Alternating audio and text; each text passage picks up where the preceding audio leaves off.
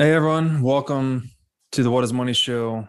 I am honored and thrilled today to be sitting down with Mr. Erik Voorhees, who is the certainly the founder of Shapeshift. But given that Shapeshift is decentralizing, I'm not so sure if he's the CEO anymore. But Erik, welcome to the show. Maybe you could enlighten me as to what's going on over there. Yeah, thanks for having me on, Robert. I've been a great fan of the show. I'm not going to be able to go in depth about like ancient Greek technologies like Sailor was. His whole arc has been fantastic to listen to, and I love that historical context. But yeah, just really glad to be here. Thanks. Yeah, man, it's great to have you on. Really glad to hear you're enjoying the Sailor series. Guy is something else for sure. Yeah. But today I'm hoping, as we were just saying offline, like trying to understand in my mind how we have conversations about decentralization. I don't think there's much of an argument out there at this point, at least in the crypto community. Maybe I'm wrong about this, that Bitcoin is decentralized or is at least the most decentralized crypto asset in the universe.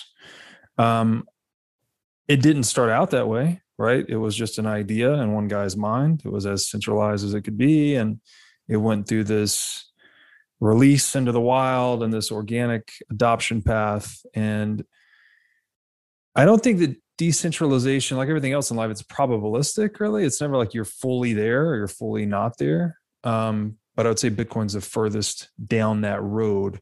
So what I've been mulling over is how do we describe that road? How do we quantify it? How do we know when an asset or a network has achieved sufficient decentralization for whatever its stated goal is? And I'm hoping you can shine a little light on that with your experience decentralizing Shapeshift. Yeah. So the question of whether things are decentralized or not, I think is one of the most important that people in this ecosystem can think about. And what we had before Bitcoin was a world in which nothing that was financial was decentralized, right? Maybe gold, but still there, the custodians were not. And so you go from this world in which everything that is financial is centralized to some degree. And then suddenly this new thing comes along that doesn't have any analog. People don't know what to make of it. For years, people are trying to understand what it is. What is it supposed to be doing? We're all still trying to figure that out to some degree. And this concept is birthed for the first time of a decentralized system, specifically in the realm of finance. And I think a lot of observers too quickly moved to things are either decentralized or they're not, instead of the much more nuanced discussion of what makes something decentralized, like what are the elements that can be decentralized, and understanding that all of these elements are a spectrum. And so the interesting conversation isn't whether something is decentralized or not, but is to what degree is it decentralized and on what vector. This is something that all of us should be experts in, is that conversation. And Bitcoin's decentralization clearly is the most decentralized, but still there you have to talk about like on which metrics. And it's important to understand how Bitcoin emerged, right? It was not like decentralized on day one. And we need to not like wrap Bitcoin in a religion of falsehoods, because if we lose the understanding of how it actually works, then we've actually harmed Bitcoin's ability to advance in the world. So yeah, talking about decentralization is fantastic. The crypto ecosystem is full of projects ranging from very centralized to very decentralized and on different metrics. So yeah, let's discuss that. It's a good place to start. Nice. Yeah. So I guess I'll begin with my just general understanding is that the purpose of decentralization is predominantly, if not only, censorship resistance. Right? We want to know that basically no one else's opinion or any individual aggregate of willpower can disproportionately influence whatever this asset or network is intended to do. So to your point, the historical analog would be gold, right? Gold was selected as money for a number of reasons. It exhibited a number of properties, but there were a lot of monetary metals out there, but gold proved to be the most resistant to political machinations, I guess you could say, by virtue of its difficulty to produce. So it's cost to produce, I guess you could say. So in that case, it served as kind of a neutral or apolitical monetary layer for an analog world. And it seems like, again, Bitcoin has sort of taken that place in the digital realm, where decentralization is very important because Bitcoin is essentially the ultimate enemy of the state, right? It's disrupting the most important monopoly in the world. So maybe we could start there. Are there other purposes to decentralization besides censorship resistance? And if so, it would seem to me that the amount of decentralization would be very tightly correlated to what the thing was trying to do. Like, I think of a prediction market where they talk about the potential of assassination markets and all this, that would need to be rather decentralized. But if it's a CryptoKitties, jackpot game or something, maybe that doesn't need to be so decentralized. Yeah, that's exactly right. Yeah, I'd say it's a little more generalized in that, well, first, there's a lot of reasons to not decentralize, right? There's a lot of really good, valid reasons for something to be central. And certainly, like when Ethereum was in its early days and there were a bunch of new people that got into Ethereum and they were talking about all these decentralized dApps and they were going to like decentralize everything, there's a tendency to not realize why it's important to have certain things be centralized.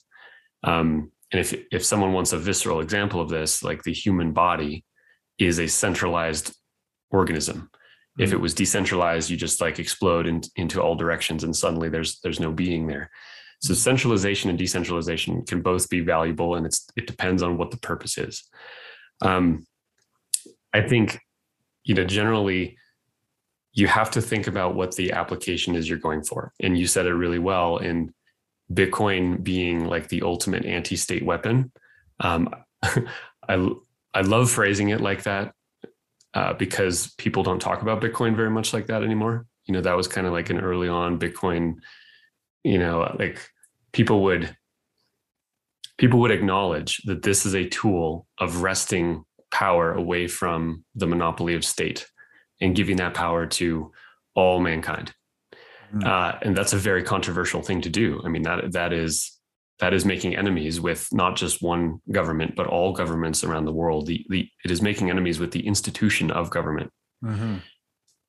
So something that is trying to do that is trying to wrest away power from the most powerful organizations in the world, all at the same time, needs to be so resilient, right? It needs to not be able to be corrupted by any central party.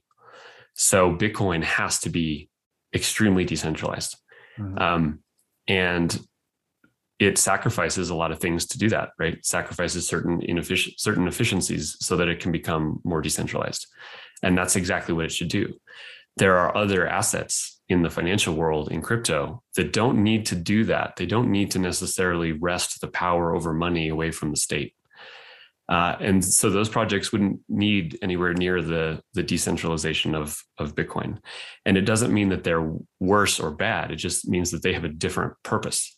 And it's okay to understand things that have different purposes and then to compare them in that degree. Yeah, well said.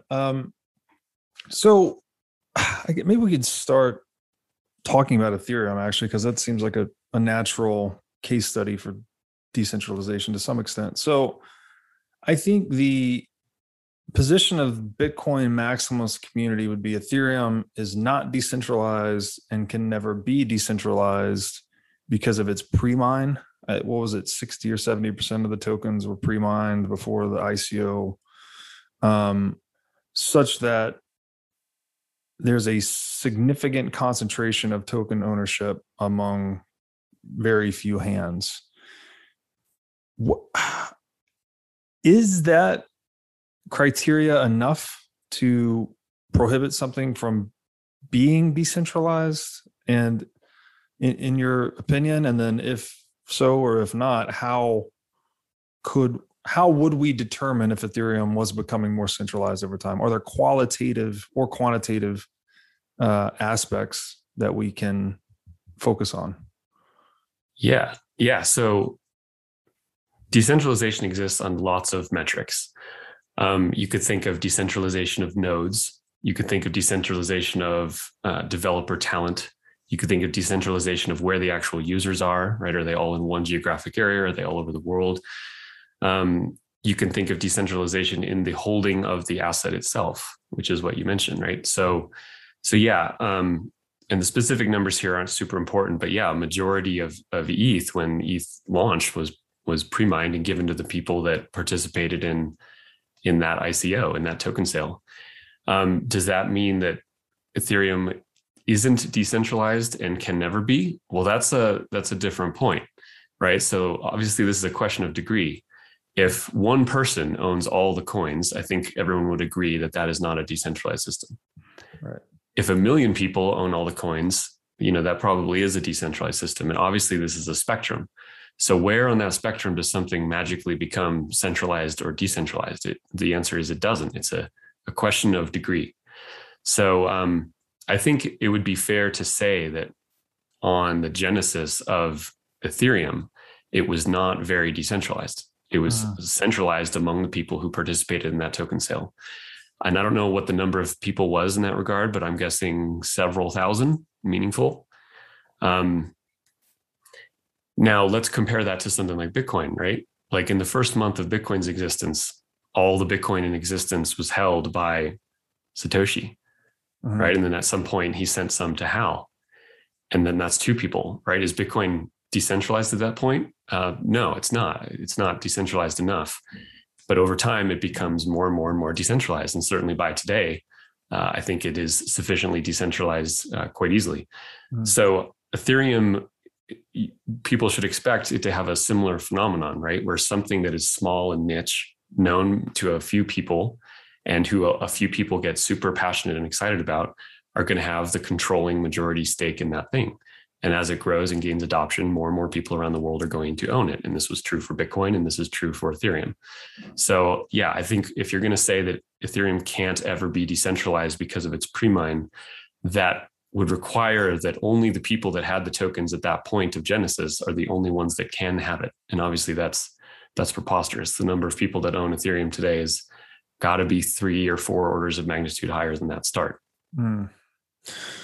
Interesting. Okay, so another point that I think anti-ETH people would strike at is they would say that the post-DAO hack fork of Ethereum proves its centralization effectively. So maybe you could give us a little brief background on that, just the DAO hack itself. I mean, I'm sure most people have heard about it.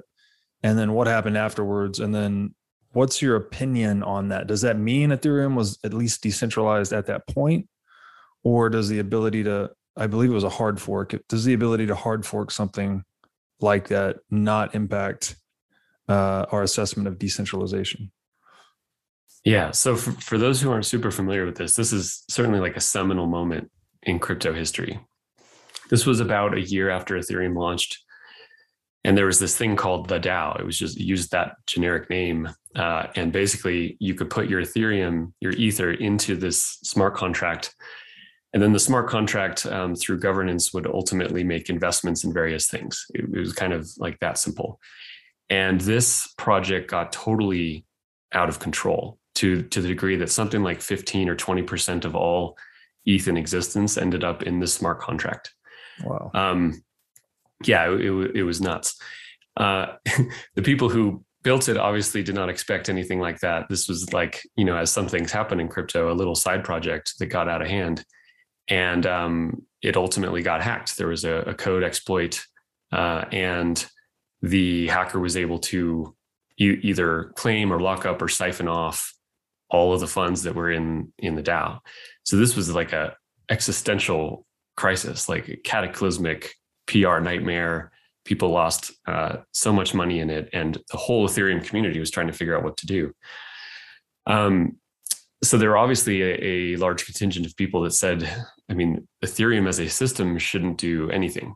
Like, code is law. That's what we've been saying. That's been our motto. And it sucks that this happened. It sucks that all these people lost money, but write better contracts. And if you're going to invest in things, do more diligence. That was certainly a camp. The other camp was mostly saying, like, we should roll this back, or technically it wasn't a rollback, but they did something where they would hard fork Ethereum such that the hacker account that had control wouldn't have control anymore of those funds, and they could all be distributed back to their rightful owners. So this was a massive debate, and I remember sort of sitting on the sidelines because I didn't understand it very well, but just watching all this unfold, and it was bitter, and emotions were high, lots of opinions, and ultimately the community decided to hard fork. And what that means is that enough of the miners and users decided to go with the hard fork version of ETH. And, after several days, several weeks, it was very clear that the preponderance of people had gone with the hard fork and not the original. And that just ended up being known as Ethereum, and the original chain ended up being known as Ethereum Classic. That controversy remains with that community to this day. And I don't think that the whole situation was proof that it wasn't decentralized. I mean, if anything, it was proof that it was decentralized. Everyone was yelling at each other about what to do. And, certainly Vitalik had his opinion. The Ethereum Foundation had their opinion. Ultimately, the community decided to go along with the same opinion that those two groups had, but they didn't have control. What I do think it means for Ethereum, and something that makes the DNA of Ethereum different than Bitcoin, is that the Ethereum community was willing to change the code for that exploit. And if that kind of thing had happened in Bitcoin at the same time, I bet it would not have gone that same way. So the community of Ethereum is different, and it doesn't mean that they will hard fork whenever someone loses some money, because there have been plenty of hacks, right, that have never caused that to happen again. But they did have more tolerance back then. A year into the project, they had more tolerance for a redo. And is that right or wrong? I can argue it both ways. I think it just makes Ethereum different. And I think it's fair. It's a fair point to debate. Yeah, it's interesting. So you bring up a great point. So code is law, right? That was kind of the ethos. So technically there wasn't really a hack, right? There was just poorly written code that someone, exploited, I guess you could use the word, but technically they were operating within the bounds of the code. Correct. Yeah. So there's a muddy line there too. It's like, it wasn't intended to be coded that way, but someone figured it out. Exactly. And the sort of higher level view of this is that, code is law, both the code that was the exploit and the code that allows miners and users to fork. Like, that is part of these protocols, right? Both in Bitcoin and Ethereum and all these things, that is also part of the code. And when there is a disagreement among factions within any of these systems, the ultimate arbiter of that dispute is a fork. That is also part of the code. And anyone that was in Ethereum before the DAO hack and who was vehemently opposed to the, I want to call it a rollback, even though that's not technically correct. Anyone who is reasonably opposed to that rollback, they never had to change their software. They could stick with the original chain. It ended up becoming called Ethereum Classic. They still have all the tokens that they did before. And that chain ended up not winning out in the market, but ultimately they still follow the same code that they did the day before the DAO hack. So it's a really interesting attribute and property of these crypto systems, that two truths can exist and people then fork on to different directions, and both of them can live comfortably in the universe that they want to, neither side being able to force anything on the other. Yeah, I agree. That definitely sets Ethereum apart from Bitcoin in that respect. Like, to your point, had there been something similar with Bitcoin, it's very likely there would have been no modification, no rollback, quote unquote. Well, yeah, I mean, let me challenge that point for a sec, because early in Bitcoin, there was at least one hard fork due to a bug, right? So many people are aware of this, like, it was like an overflow bug in which the supply cap of Bitcoin like wasn't working, and the supply of Bitcoin went crazy. This was early days, probably within the first year and a half of Bitcoin's existence, I think. And there was a hard fork. Does that and that hard forked version is what we all call Bitcoin today. People didn't stick with the one that obviously had the bug of the supply. So it's not correct to say that Bitcoin has never hard forked. It's had multiple hard forks, mostly in its early days, which is appropriate for this kind of crazy software. But yeah, I mean, the communities, I think it is fair to say that the communities, at least at the point where Ethereum had that fork, had different cultures. And Bitcoin has developed a culture that is far more conservative, more slow moving, and less tolerant of mistakes. And there's a lot of virtue in that position. Ethereum has taken on a culture that is more fast moving and experimental and more tolerant of mistakes. And I think there's value in that position. And that's what creates two different communities and two different systems. Yeah, that makes sense. That Bitcoin has taken this conservation bias, and this probably is where people criticize Bitcoin for being boring or slow or old technology. But in fact, that's really what you want in money. It's the boring money that's super secure and very rigid, very hard to change, very resistant to politics that's going to win. Yeah. There's two different things here almost. Point. And that's why I would say, and I would love to hear your opinion on this, like, that's why Bitcoin is money and will succeed as money, whereas Ethereum is something else. I can't classify that as money because I see the political attack vector on it. You call it maybe a currency of some kind. What are your thoughts on that? I don't think the definition of it as money or not as money is the right way to view it. It's a question of, these are both assets. They can obviously both be used as money, right? I can send ETH to people. I can send Bitcoin to people. They are both largely censorship resistant. They have more in common than they have separate. I don't think a Bitcoin maximalist will like to hear that, but it's true. As systems in nature, these things are very, very, very similar. But they're different money. And if I was going to place a bet on value over long term, Bitcoin's conservative culture is probably the right bet in that regard. At the same time, Ethereum's ability to move fast and break things has led to all this financial tooling getting built in the whole DeFi world, which is incredibly valuable and useful also. And so you end up with one system that is more conservative and better for a longer term money, and another system which is better for innovative financial tooling.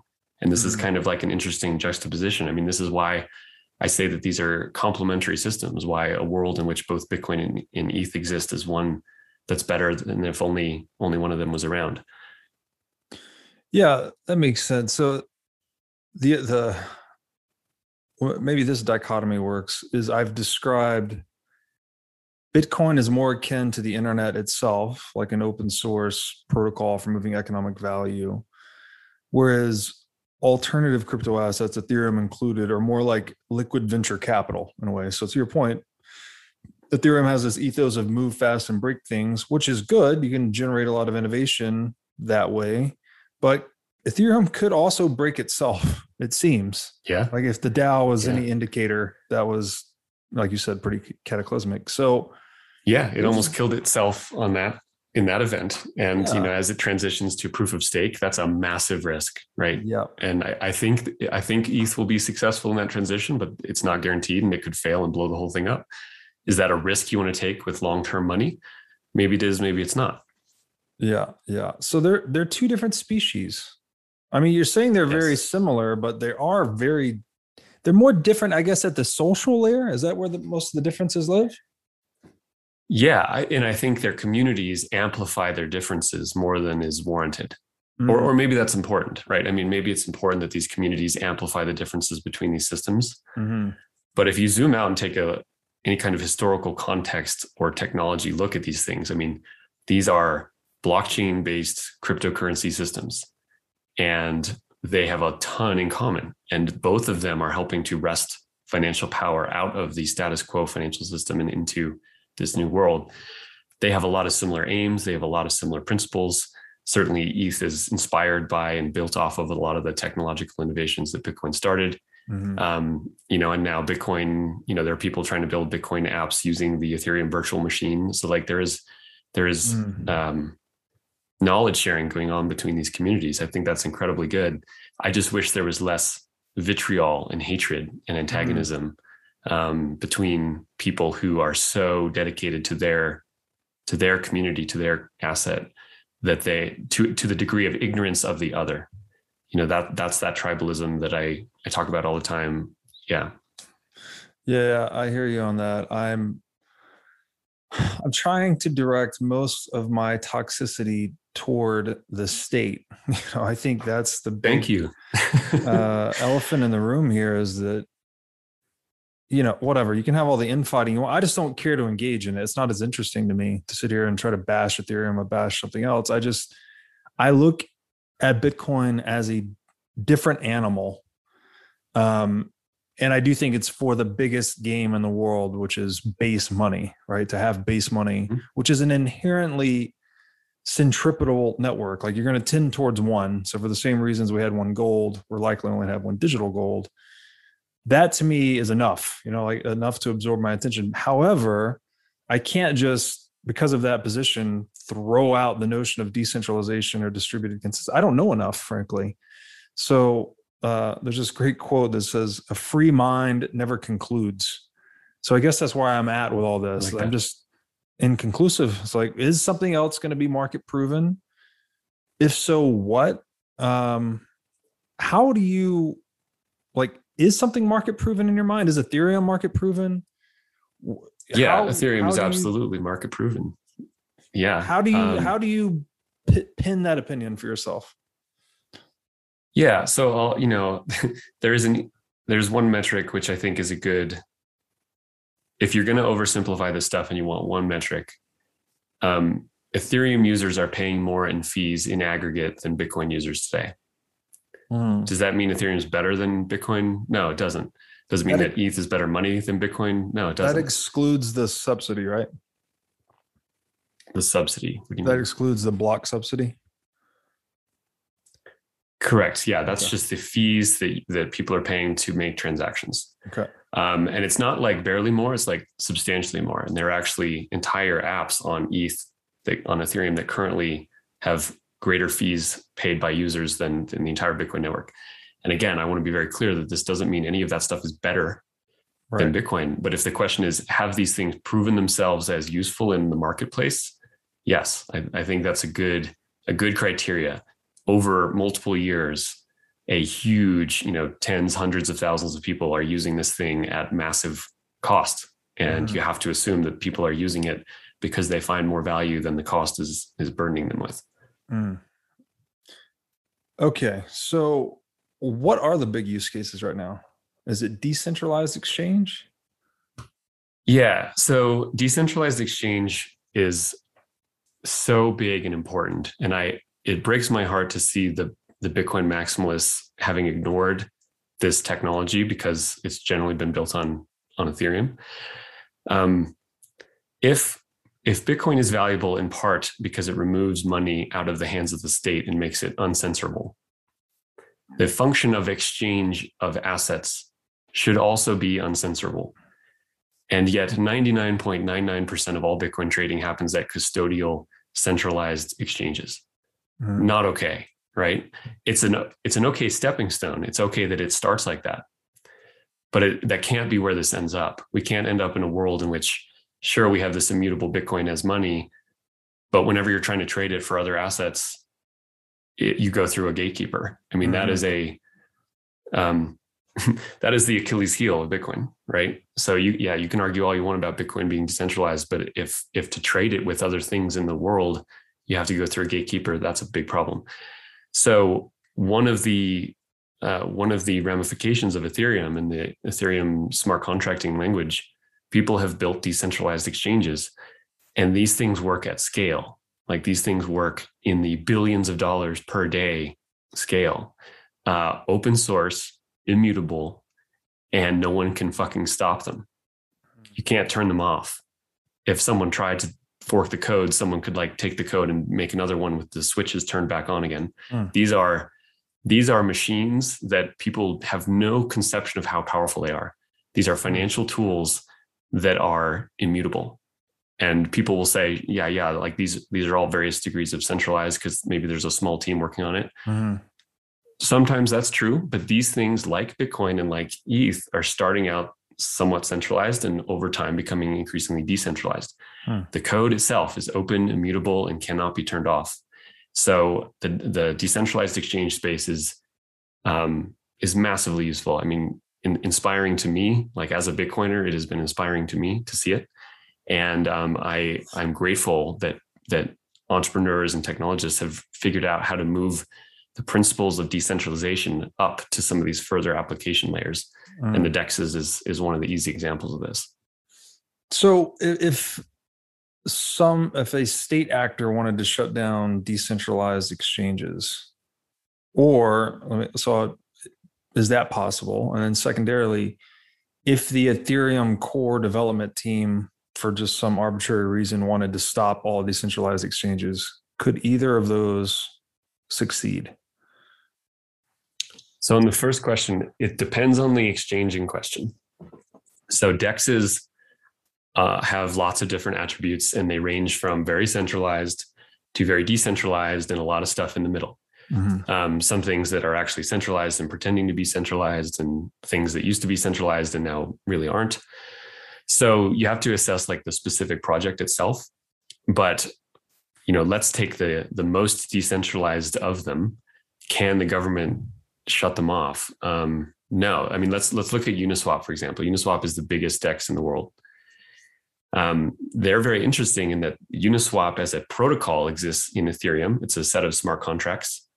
And then there's a Uniswap company, Uniswap Labs, I think they're called, with an office in Brooklyn, right? Like right in the heart of Mordor. So what would happen in an adversarial situation, which we all know is coming, right? The government against Uniswap. They can absolutely shut down, imprison, fine, make life horrible for people at the Uniswap company, close their office, raid all their assets. Sure, they could shut down Uniswap Labs 100%. What then happens to the protocol? Well, at first, nothing. I mean, the protocol is a set of smart contracts. If people want to change those, they need to do it at the code layer of Ethereum, and anyone can fork it. Right. So SushiSwap is just a fork of Uniswap where they forked it, they changed some parameters, and now there's SushiSwap. So even if some government entities figured out how to stop the Uniswap contracts, and I don't know that that's even technically doable, they can be forked into 10 or 100 others, by a copy and pasting almost. So the function of decentralized exchange cannot be turned off. And even if any particular set of smart contracts is interfered with, I mean, these are super, super anti-fragile systems. Got it. Okay. And then what about the second? I mean, let's just say, and I don't even know where to circumscribe the group here, but Ethereum core development team, I'll let you determine who that is. I don't even know. They all just decide unanimously that, hey, decentralized exchanges got to go. What could they do? Could they stop decentralized exchanges on the Ethereum network? Yeah, so there's probably a lot of Ethereum engineers that would be better to answer this question than me. But my only moderately informed opinion is that if the entire Ethereum core development team wanted to do something in the network, it would ultimately have to propose a hard fork, right? Like a hard fork with rule XYZ that prohibits that activity somehow.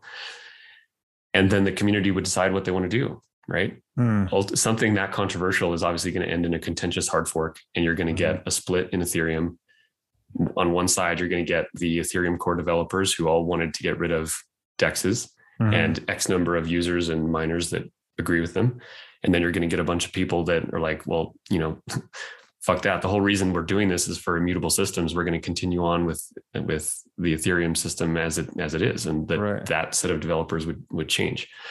So that's what would happen. And So again, you have this like binary or this parallel system where no one can influence the code that other people are running. Right. And you would end up with two different communities with their own principles and their own preferences. That's what makes crypto so cool, is like you can't stop it. Even in that extreme case where unanimously all the Ethereum core developers wanted to do something, even in that extreme case, which would never happen, you still can't stamp out the function. Yeah, it is a very powerful feature that these aggregates of preferences can just sort of, it's very democratizing in a way where you just move over here. Like, we disagree, so we separate. If it happened in Bitcoin, like let's say some horribly stupid idea, like let's remove the 21 million coin limit and just make it, inflating forever. And all the Bitcoin core developers, however you want to define that, unanimously agreed with that viewpoint, right? What would happen? Exactly the same thing. They would pitch it. Obviously, that's a core base code that was going to hard fork the network.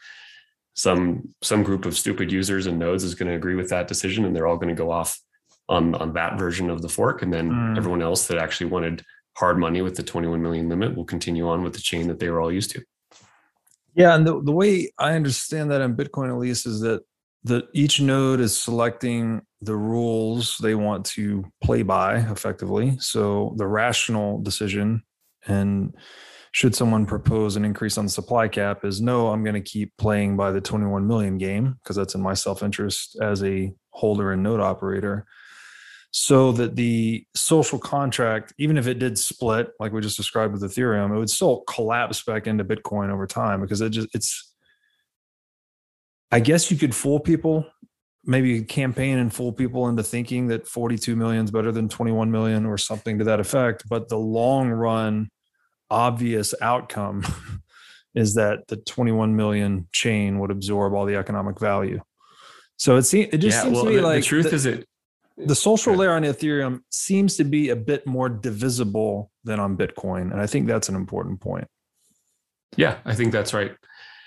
I think the Ethereum culture is more diverse, which is both good and bad. And I think it's fair to say that these are different systems with different communities. That doesn't mean that they are antagonistic systems. Right.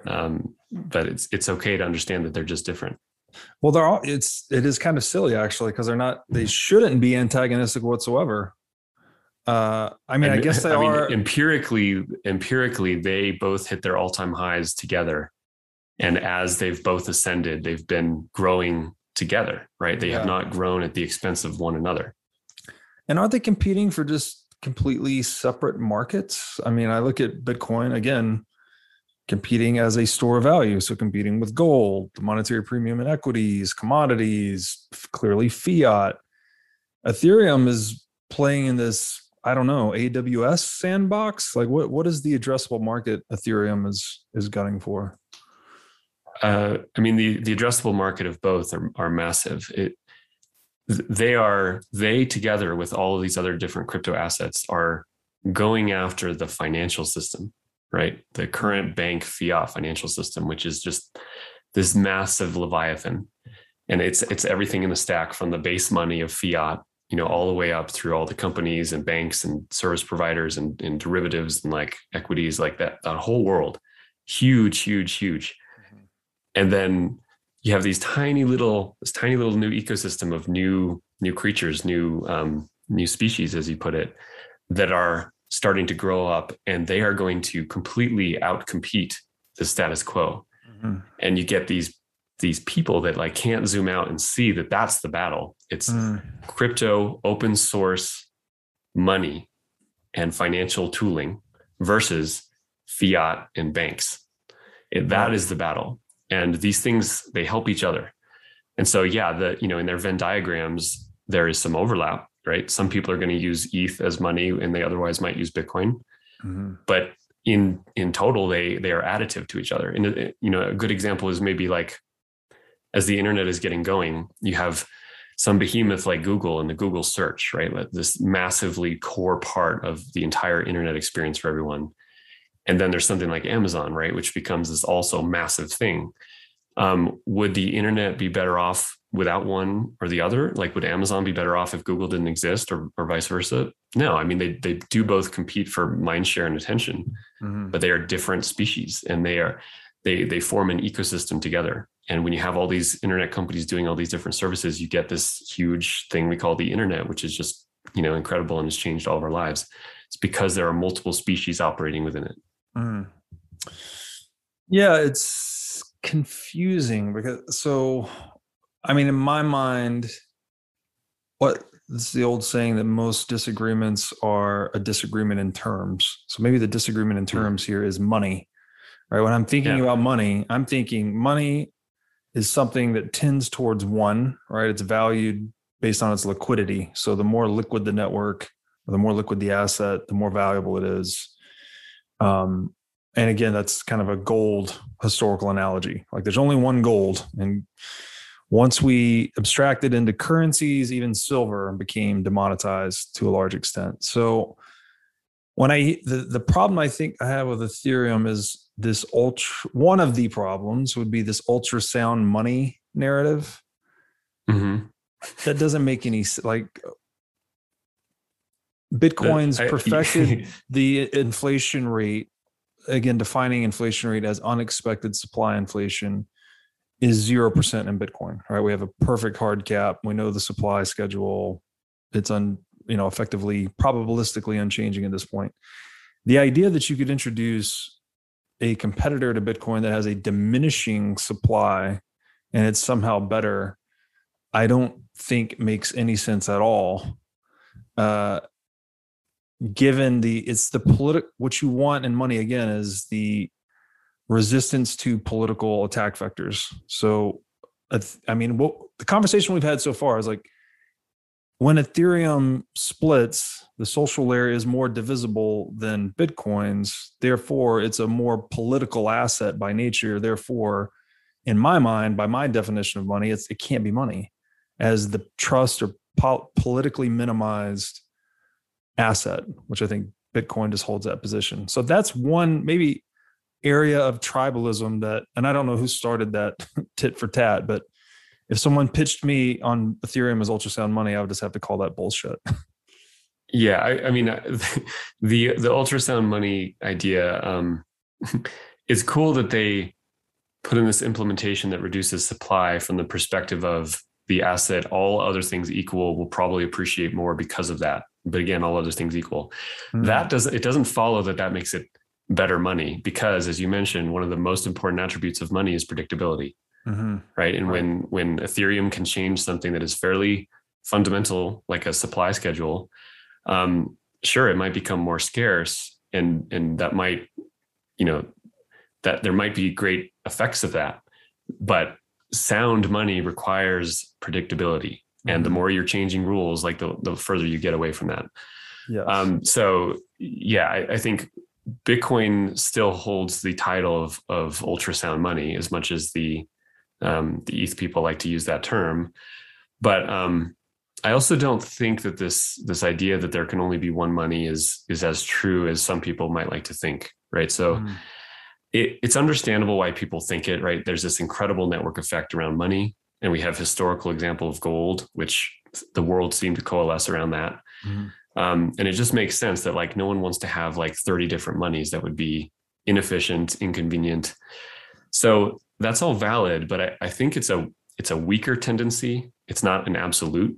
Like I think all things equal, money will tend to coalesce around one form, but there could be attributes of money that make them better in certain circumstances and worse in others. And then you can have a logical fragmenting of money in certain places.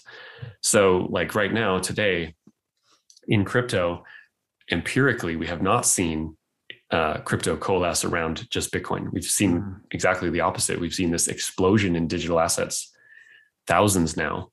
And some of these do different things than Bitcoin, right? Like a good example of this is the privacy coins. Bitcoin is not private. It's more private in some ways than fiat, which is great. And if you know how to use it, it can be pretty private. But I don't think a lot of people realize how heavily surveilled it is. I mean, I have seen how heavily surveilled Bitcoin is, and it's not pretty. So if you care about privacy and money, which some people don't, some people do, there are more private cryptocurrencies than Bitcoin. And that doesn't mean they're better than Bitcoin. It just means that on that one attribute in those specific use cases, they might be a better choice for people. So I see a world in which there are multiple monies for different things. I do think that if you have two assets which are very, very similar in their attributes, over time you will coalesce around one money. I think that's clear. But if the attributes are different enough, they may each find niche use cases and they can be coexisting and what I think is mutually reinforcing and mutually beneficial. Yeah, that makes sense. I guess it gets me back to that definition of money, where if we just focus on the store of value function of money, and I think you already said this earlier, that tends to be pretty much winner take all, right? Like over the if you just zoomed out 1,000 years, where you want to park your wealth, you would want to park your wealth in the thing that has the highest chance of 0% inflation or rule changes. So, and these other features of money, though, these other functions of money, medium of exchange, like clearly that's more, dispersed among multiple assets. You can send Ethereum here and there, and all, these privacy coins give you different advantages in terms of medium of exchange. But the store of value, at least, which is the market I view Bitcoin as competing for, I still view that as virtually winner take all. I don't want to say it is absolutely winner take all, but seems to be mostly the case. So let's explore that a little. So I think people store value in all sorts of things. Money is one. And back before fiat currency, I think people would feel comfortable storing their value in money more than they do today. But people store value in all sorts of things. They store value in real estate, right? They store value in commodities or in equities. Some of them store value in bonds. Now, all of those things are more risky than gold, right, over the long term, but they still provide that utility of holding value, right? People, when you buy a house, it's not going to go to zero the next day. It's going to hold some degree of value. And unlike base money, the house has a decent chance of appreciation, whereas the base money probably does not. So they have different attributes. And, I think it's fair to say that the world needs and deserves a base store of value that is unmolestable. Yeah. And it has not had that, it sort of had that with gold, but gold had some problems. Bitcoin has finally delivered that to the world, an unmolestable store of value. Yeah. So when the Ethereum community molests its own code and protocol to make it, better and improved and all that, I get why they're doing it. And I'm a fan of that whole world and all that innovation, but they are degrading their ability to claim that the asset is sound money over the long term. Yes. Okay. So I agree with you to an extent. I would take it a step further on value. I think there's the marketability aspect of value, which we'd call monetary premium. And then there's the utility aspect of value, which is, industrial use, or what does the thing do functionally? And my argument on this would be that the reason marketability or monetary premium is accreting to things like real estate, commodities, equities, is because we've compromised it in fiat currency, right? Fiat currency is being printed ad infinitum. People are stuffing their cash in anything that is more reliably scarce than the unknown and exploding production schedule of fiat. So it's like the monetary premium leaks out into these other assets. It seems to me like if Bitcoin succeeds, a lot of that would flow back the other direction. Like all that monetary premium that's leaked out into equities and real estate and commodities would now flow back into Bitcoin because of all the reasons we've touched on today. Yeah, well, and you're sort of speaking of it from the perspective of like long run where it's stable. Interestingly, of course, Bitcoin hasn't been stable. It has been the greatest investment like of all time and has been that for 10 years. It's incredible how few people in the traditional financial world even acknowledge that. Right. Objectively, the greatest investment in like human history. Yes. For not just over a month, right? It's not like a GameStop pump over a month, over more than a decade now. And I don't see any reason why that will stop anytime soon. It will stabilize with time. But to be able to store value in something which is so sound and which is the greatest investment of all time because it has this limited supply and is still so niche. I mean, how can people learn about this stuff and not own some Bitcoin? It confounds me, and it's confounded me for a decade. Yeah, I mean, it's a very unique opportunity to be able to put your financial wealth in an asset that's potentially disruptive to gold, right? Gold's been around for whatever, 5,000 plus years. So definitely a very unique opportunity for us to even be, because we may never see anything like this again. There's never been anything like it historically, really. You could say that the multi-century monetization of gold is kind of the only comparable, but this whole thing is, we're barely outside of a decade right now, and Bitcoin's grown to $1 trillion asset class. Yeah, I think it's rare that the world gets new asset classes, and Bitcoin, crypto assets as a whole are a new asset class. And so we can compare them to something like money. We can compare them to commodities or to equities. Like there are reasonable overlaps there, but it is best understood as a new asset class. It has new attributes, new properties. And yeah, I mean, it's exciting as hell. This doesn't happen that often. Let me ask you about Lightning Network. Does this change your view on some of the privacy coins, value prop, or some of the other alternative crypto assets? As in, if Lightning Network succeeds, does that obviate the need for some of these other crypto assets? I think if Lightning Network succeeds and provides sort of zero knowledge level privacy, then yeah, I mean, arguably privacy coins won't be needed, and I think that would be great if that could be built on Bitcoin. I would love that. I'm open-minded to that as a possibility, and I would love to see that happen. At the same time, when I look into Lightning, and I keep wanting to get really bullish on it, but whenever I look into it, the primary useful apps on Lightning are all either custodial or they're KYC'd or they're centralized in a way that most people don't realize.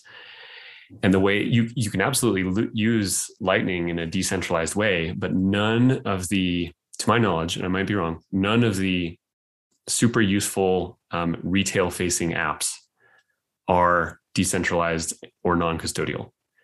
And when you leave those properties, I can cheer you on, I can see value in that sometimes, but that's not sufficient. Well, once you go back to custodianship of assets, you're back into gatekeepers, and those companies are going to get clawed into the maws of regulation. So I'm not prognosticating about how this will develop, but that's the status quo, at least as far as I understand it today. Interesting. All right. You mentioned you think Ethereum is decentralized. I know we're speaking in generalities here. It's so hard, to be talking about centralized, decentralized. These are gradients. So you have to say versus what, right? Yes. I think in some way, Ethereum is more decentralized than fiat. Absolutely. Ethereum is more decentralized than it was on its first day. Absolutely. It's probably not more decentralized than Bitcoin. I would say Bitcoin's more decentralized than Ethereum, but Ethereum today is more decentralized than Bitcoin was in its second year of existence. Right. So you have to talk about versus what. Same with Bitcoin. Bitcoin is more decentralized today than it was 5-10 years ago. Right. So my question would be this: you mentioned that you think Lightning Network is still too centralized. I think is the network is not the foundational Lightning Network is not centralized. So that's why it has the potential to get to where it needs to. But all of the user-facing apps either require someone to be running a node at home, which does not work for retail users. They just won't. They end up using these custodial apps. Right. Those custodial apps will end up being KYC'd. They will end up being censorable.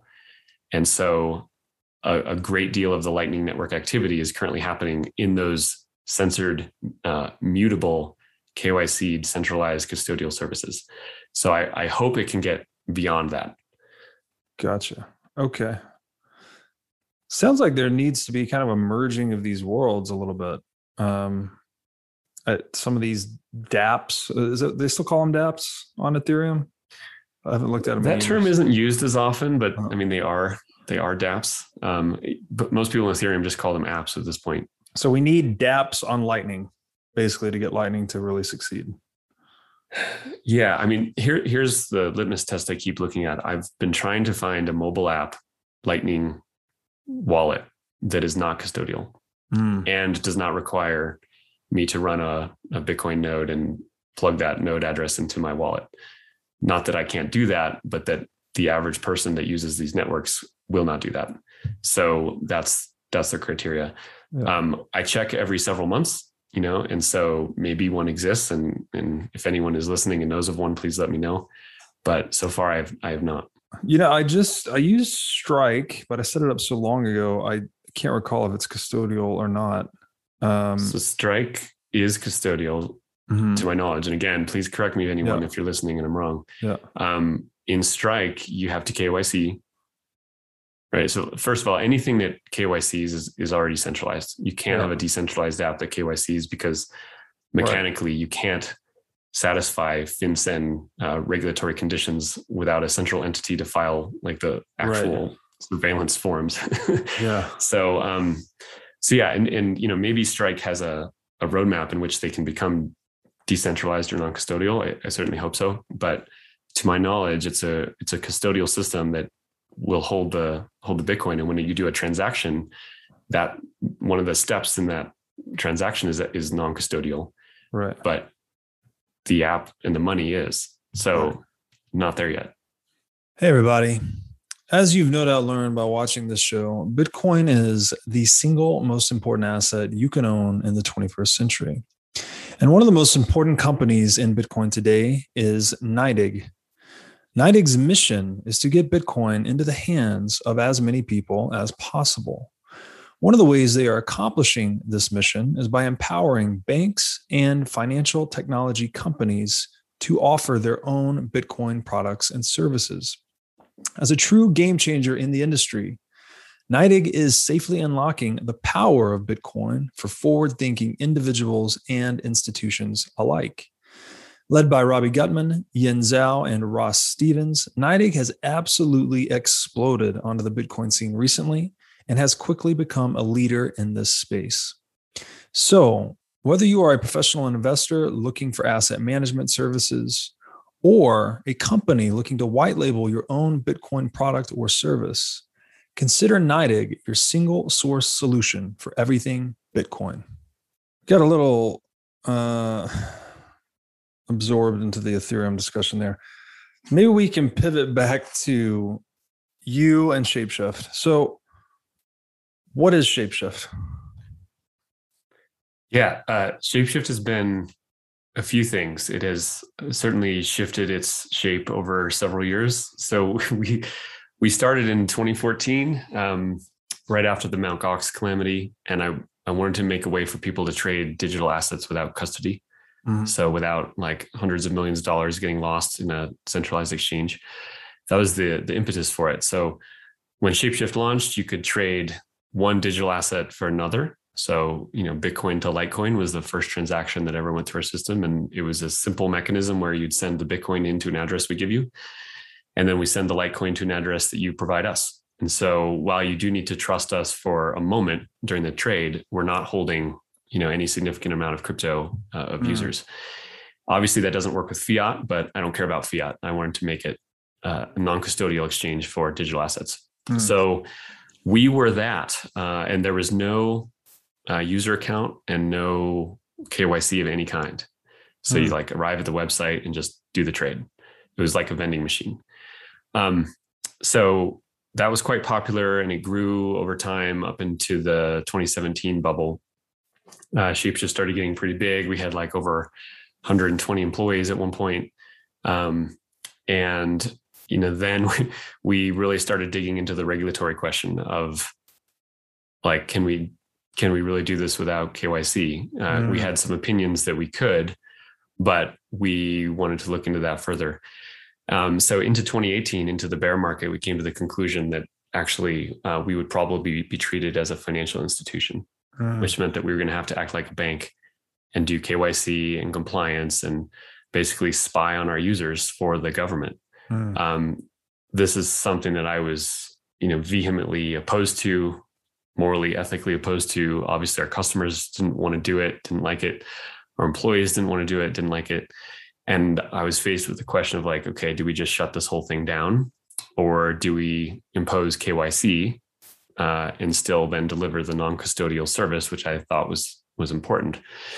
And we decided to continue through, and we implemented KYC, and especially into the bear market, like it killed almost the entire business. We lost like 99% of our customers. Wow. Yeah, I mean, absolutely devastating. Like no business ever loses 99% of the customers. It just doesn't happen. And understandably, our customers just went to other providers that had replicated that model and weren't as worried as we were about the US regulatory system. So we were kind of stuck in that rut for a couple of years. And then I started seeing these DeFi projects, and then Ethereum or Uniswap really clicked with me, where Uniswap essentially had replicated the user experience that we did years earlier, but in 2019, 2020, you could go to the website, connect your wallet, trade one asset for another, and there was no KYC, no accounts, like nothing. It was all the magic was back. And I was like, well, how the hell are they doing this? And so I went real deep into compliance and regulation. And, I thought I had already explored it a lot, but I was like, what is going on here? I really need to understand this. And ultimately realized that all financial regulation, maybe not all, the majority of financial regulation is based on a foundation of intermediaries. This goes back to the Bank Secrecy Act in 1972 or 3. It was right around when the fiat happened. The Bank Secrecy Act has this concept of an intermediary, because all financial companies back then and until recently were intermediaries, and it imposes obligations on those intermediaries. Those obligations are essentially that you must spy on everyone and report all that information to the government. So that has been unchallenged since then. And when Shapeshift was operating in where we would receive an asset and send an asset to the user, we were arguably an intermediary and thus got trapped in all the regulation. So we started just integrating decentralized exchanges into the Shapeshift platform, which was more of a holistic wallet experience at that point. And the main issue was that all these DEXs were only Ethereum, like Ethereum and ERC20 tokens. And that doesn't include Bitcoin or any of the other chains. And so that was this huge problem. Thorchain comes out in April of this year, and Thorchain allows you to do trades across chain in an immutable way where there's no counterparty and there's no centralized custodian. So once we integrated Thorchain among the other DEXs into Shapeshift, we turned off our own trading and got rid of KYC, got rid of the whole compliance apparatus, and went back to being like a company that could actually respect its users. And then a few months later, we announced that we're decentralizing the whole thing. And so this has been a process of like finding the things that are regulated and then figuring out how to get rid of those things. And so we're in this process of decentralizing the whole company at this point. So I can talk about that if interesting. Yeah. So that you announced that I think in July 2021. And the gist of it is, you say you're open sourcing everything, and then you're winding down the corporate structure effectively. You're migrating to a governance model that's enforced through the FOX token. But the FOX token was not sold. Basically, you've been giving this out through your app, right? So there was no ICO or anything of that sort. I guess, I would just want to understand, again, keeping the conversation on the theme of decentralization, where do you think you are today on that path? Like, are you guys decentralized today? Are you part of the way there? Are there certain aspects of this that are more decentralized than others? How would you describe, I guess, your journey and your position today? Yeah. So right now we have this sort of dual situation. As we decentralize, the Shapeshift Corporation, which is a Swiss AG Corp with several international subsidiaries, shareholders, employees, business contracts, bank accounts, a company, that whole structure is getting dissolved. And it's being dissolved starting from July of this year. And it will take at least until the end of this year and probably into next year to just mechanically unwind that whole thing. Mm-hmm. So Shapeshift, the entity, is going to zero. It's going away. Shapeshift, the product, is all that matters, right? Like the corporation is only there to support the product. The product is what we care about, what we want to build, what people use. So how will the product actually continue on? The product will continue on first by becoming completely open source. So yeah, the entire Shapeshift platform is open sourcing. We've been releasing repos and we'll continue to do so until it's all open. So anyone can start contributing to that as an open source project. And then the way that it is governed, instead of being governed by shareholders that have a board who elects, the CEO, who then hires employees, that's the traditional way a company works. In the decentralization world, you have token holders. So in our case, it's the Fox token, and there are around 35,000 Fox token holders in the world. They can, when they want, vote on proposals.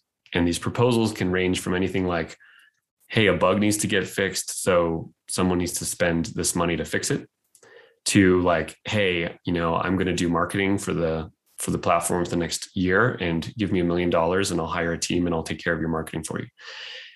So it can be any kind of arrangement, contractual arrangement that the DAO, which is just a treasury of Fox tokens, can pay out to do things that the DAO wants to do. And anyone that holds Fox tokens is part of that DAO. So I am a part of it. Like I don't control it. I have influence and I have a lot of tokens. So I have more influence than the average person. But I have like around 5% of the tokens. So I can easily be outvoted by people if they disagree with me. So I don't have a controlling stake in the future of how Shapeshift goes. And it's just kind of self-organizing at this point. And it's kind of like a beautiful thing to watch. It's messy and it's not like a panacea. It doesn't solve all problems. But to give you an example of like how powerful this can be, hiring employees absolutely sucks. And it doesn't suck because the employee sucks. It sucks because of all the government regulations around hiring an employee. And it's bad enough in the US, but in other countries, it's often even worse. Like if you try to hire someone in France, for example, the amount of crap that you have to put up with if you ever need to let that person go is so bad that you generally just won't hire that person because it's not worth it. So there are literally developers that we have wanted to hire, but they're in other jurisdictions and it's just not worth the time and money and headache to hire them like as an employee. And we could just pay them as a contractor, but now we're risking legal battles because if they're paid as a contractor, but they are, supposed to be classified as a W-2 employee, then now we can be sued by some government. It's such a headache and it doesn't do anything to actually improve the product of what you're trying to build. So all that, we're just like getting rid of it. And now if we want to work with someone, you just have a voluntary term. The DAO says, hey, let's hire, Bob to go run marketing. Bob's like, cool, here are my terms. If the DAO thinks he's credible and wants to pay him, they send tokens to him and he does his work. And when he wants to come back for more tokens, he better have done a good job or else he'll be voted off the island and someone else will do that job. There's no employment. He can work for the DAO for a day or a week or 10 years. He can work on his own schedule. Like no one has a 9-to-5 job anymore. People can be flexible in relation to the DAO however they want. It's like an entirely new method of organizing economically. And it was impossible to do that pre-tokens. And for all the Bitcoin maxis listening to this and who cringe whenever they hear about tokens, consider that Bitcoin itself is the first DAO in existence. Bitcoin is not a company, right? It is an organization. People contribute to it in all different ways. People build things on it. People disagree within it. And while the Bitcoin itself isn't how you vote essentially with mining hash power or with running a node, but it is a decentralized organization. And that principle is now being applied to, smaller apps where the app itself becomes decentralized. And it's super cool. I mean, I will admit that, a year and a half ago, I was pretty skeptical of this whole concept of these DAOs and everything. And certainly when the original DAO happened, that was a disaster. So it was a bad word for a few years. But I got to say that seeing the freedom, the dynamism of an organization that is decentralized is really, really quite cool. And I think a lot of crypto organizations are going to be well served by that structure. Interesting. So DAO, DAO, decentralized autonomous organization. I guess we kind of get mired in terms again here because what makes one of these organizations autonomous per se? It's just how widely distributed the governance is. Yeah, the A is not a great letter here. Like they're not autonomous. They're not executing under code, although code is used for some of the functions. Right. So there are certain back office parts of a company that are completely handled by smart contract code now. So those parts are autonomous, but it's still a group of people that are associating with each other on their own terms. It is decentralized in that these people are from all over the world. They don't have any formal relations with each other. And it's an organization in that they're all working toward specific objectives. And they have an economic interest in the outcome of that objective. And can they fork we'll just stick with DAO, even though we know autonomous is not a great letter in there, but can they fork this DAO? So if there was a schism in the group, they could just split into Shapeshift. Is it still Shapeshift, by the way? Is it still? Yeah, Shapeshift. Okay. Yeah. So, the project is still Shapeshift, and Shapeshift DAO is the name of the organization, whereas Shapeshift AG was the corporation that is unwinding. Got it.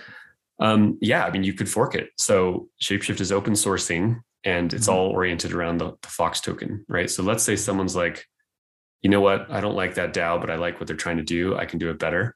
I'm going to copy all the code. I'm going to release my own token, and I'm going to airdrop that token to all the holders of the Fox token.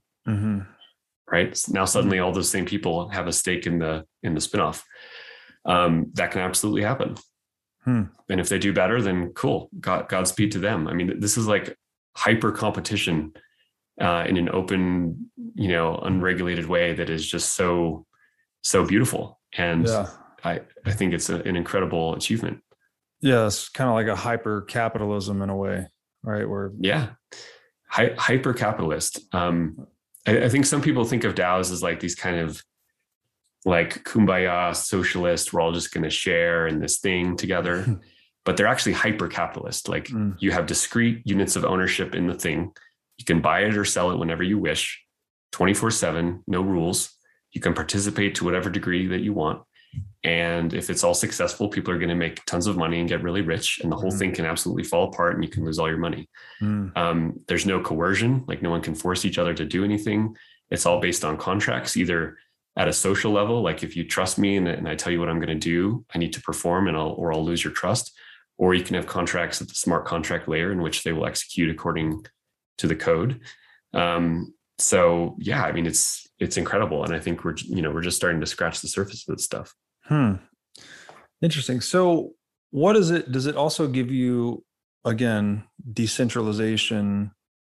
The typical chief aim of that is censorship resistance. So have you gained resistance to censorship as a result of this migration? Yeah, I'd say there are two main reasons we did it. One is just seeing where the puck is going in terms of competition in the crypto world. Like these open composable systems, I think, are going to win out over closed walled gardens. That's just the nature of crypto, is that it likes the openness. So I wanted Shapeshift to have that in its DNA, to be open and composable itself. So that's just sort of a competitive strategic reason. The other reason is that censorship resistance. I mean, we have dealt with such bullshit regulations, right? And so much pain and misery and suffering and resources put into things that I find completely unethical. I'm just done with that. I'm not going to keep marching down that road. I'm not going to play that game anymore. I'm not going to spy on my users. I'm not going to violate people's rights just because some politician tells me to. But I'm also a known figure, and they can throw me in prison if they want, right? So what do?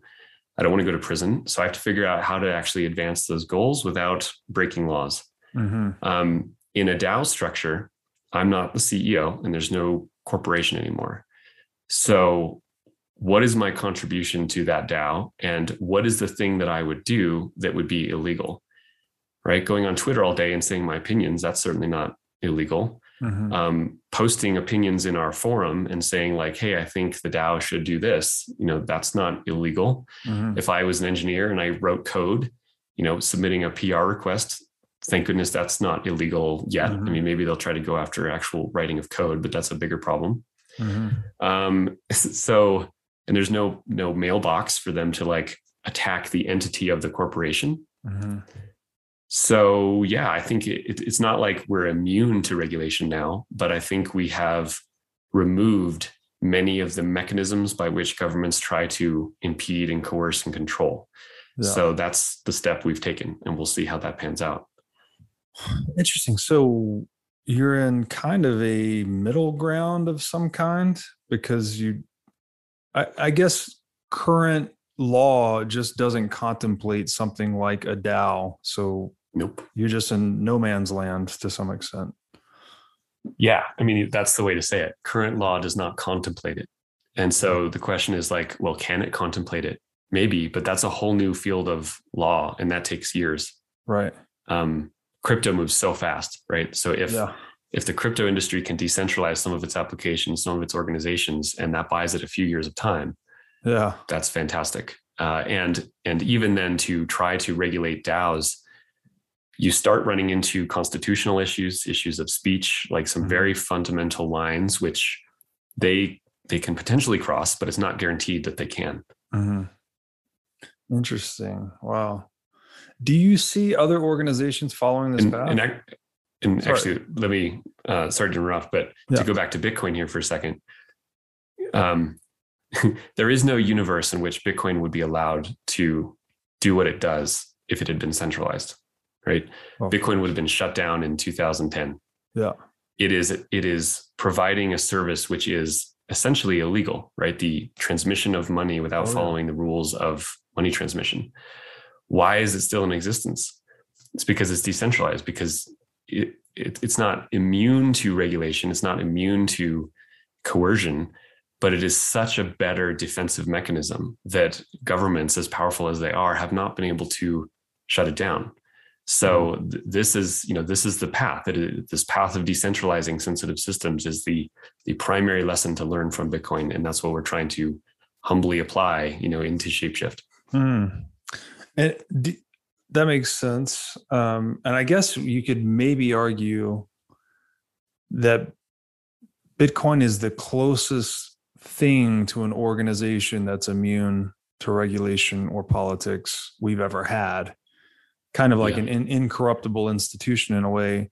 That may be too strong of a word, where it's not, as its market cap grows and its network is more widely dispersed across all these measurements of decentralization, it's kind of asymptotically approaching that ideal. Not that it would ever hit that. Yes. But yes, that's the way to say it. Yeah, it's way closer than anything else we've ever had before. And that's why it's so important. Yeah. I guess first of all, that would always be the digital gold standard, so to speak. I assume you'll never hit that level of decentralization. I don't even know if it would be possible to hit that level of decentralization in your organization. As the first part of the question, I think you start to approach hubris when you get to the line, right? So like to say Bitcoin is immune, that no one should ever say that, right? It's not a perfect system. Right. It's very strong, very defensible, but it's not immune to the universe. Right. And if people start to think it is, that will breed complacency. Right.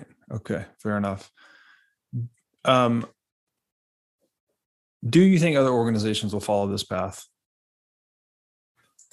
Yeah. And certainly we can't take credit for being, the only DAO out there. I think we're the first established company that is decentralizing entirely. Right. But there are lots of DAOs out there, including some that do projects far bigger than Shapeshift. Like, MakerDAO is probably the longest lasting, successful example of this, where Maker has created this algorithmic stablecoin called DAI. and it's not centralized. Like DAI is not backed by fiat in a bank like Tether, which is awesome. So it's built this wonderful product, and it is a DAO. It's a decentralized organization. Now, interestingly, Maker started as a DAO, and then they formed a foundation to centralize for a while, and then now just recently they are getting rid of that foundation to re-decentralize. So projects can move in and out of centralization to various degrees based on what they need to do. But yeah, I mean, to your question, will other organizations try to do this? Yeah, I have gotten quite a few inquiries from people who are like, this looks cool. How do I do it? And I'm like, I don't know. I'm learning this all as we go. There's no handbook on how to decentralize, and we're going to make a million mistakes doing it. But yeah, I mean, I think we found a doorway here that's been open all along, right? Like Bitcoin showed the way, and it's just a question of how much can you decentralize? And people are attacking that problem more and more. Okay. Have you been attacked for Fox being a shitcoin? Yeah, I mean, the Bitcoin maxis have been calling me the shitcoin salesman ever since the Shapeshift launched. So I don't think they have any renewed antagonism, but obviously they don't like any asset that's not Bitcoin. Right. So yeah, they'll call it a shitcoin just because it's a different asset. Right. And then the Fox, and this was just important, I think, in your piece that you published, is that there was no, I think I already said this, there's no ICO. You've actually been issuing this to customers that use your software. Yeah. So we started looking into doing a token back in the 2017, ICO heyday. And back then, everyone in the world had a token. A lot of those projects, the vast majority were total garbage. And so we were like, look, this tokenization thing is really powerful. There's something here, but let's not fuck this up. And we need to be really careful. And what that meant was that we ended up just slow rolling this thing over a few years. We never sold it. And then as the decentralization concept started blooming, we're like, this is what we do with the token. Like this is the purpose. So we had been giving it out to customers who were using Shapeshift for about a year and a half. But most of it got out into the community when we did this airdrop back in July. We did the world's biggest airdrop to over 1 million different addresses. Past users of Shapeshift, people that owned KeepKey hardware wallets, people that were part of other DeFi projects that had been inspiring to us, like Thorchain or Uniswap. So we just distributed, about a third of all the tokens out to the public. We distributed about a third of the tokens to all the employees and shareholders of Shapeshift. So as we're decentralizing, every employee loses their W-2 job. Every shareholder hits the end of the road with their investment. So they'll all get a decent return from Shapeshift as it winds down, but they're also getting tokens on top of that. So about a third of it went to all those people. And then a bunch of the tokens are just sitting in the DAO treasury, governed by all the people that hold the tokens. And so that's been the general allocation that we've done. So how does the voting work then? Because you said there's tokens in the DAO treasury. I assume there's a voting right attached to each one of those. Yeah. So there are, call it there's 1 billion Fox tokens in the world, and the supply is capped. So that's all there will ever be. About 250 million of the tokens are in the treasury. And what that means is those are in a multi-sig smart contract on Ethereum. And they can only leave that contract if a majority of token holders vote through this mechanism called Snapshot. So this is a super cool tool that basically lets people that hold the token at a given block height vote yay or nay on a specific proposal to move, a certain amount of assets to a certain address. And if that criteria is achieved, the Fox tokens move out of the treasury off to that address. So that's essentially the treasury management of the DAO. And it's all on chain, right? So we don't have to worry about Sybil attacks. Anyone can vote and then leave the DAO later or participate to whatever degree they want. So it's very, very flexible. And that's the general structure. And the voting itself, so I guess just the issued tokens are voting. Have you, I assume you've got to have a lot of voter apathy to some extent if you airdropped some of these tokens? So is there just like a certain percentage votes, and then it's just a simple majority of the voting? Yeah, and these are all arbitrary rules that any DAO can establish for themselves. So I think with ours, we have a quorum of like 8 or 9 million tokens that have to vote in any particular vote. And then if quorum is reached, I think in our case, a simple majority will win the day. Right. But those are just our rules, and we might change them at some point. A vote would have to change them. 8 or 9%. Is that what that quorum is of total supply? Yeah, but yeah. So obviously the majority of tokens at any given time are not involved in governance, right? It's the people that are really focused on the DAO that are going to care about it the most. So it's not like you need 80 or 90% of the token holders to vote. We don't care if people vote or not. The people that care about the project and want to be involved and learning about the outcome, those are going to be the ones with the interest in it. And obviously there's just the economic interest that if you own a bunch of tokens, you're going to want to have some influence or be at least aware of what's going on. So there's sort of a natural mechanism that aligns incentives around treating the treasury well, because everyone has an interest in the token being highly valuable. Gotcha. Okay. And then there's the involvement of a nonprofit foundation, which it seems like is kind of supporting this transition from traditional centralized governance model, corporate model to the decentralized model. Yeah. So Shapeshift AG dissolving completely. Shapeshift DAO exists currently and is already in operation. And we don't know.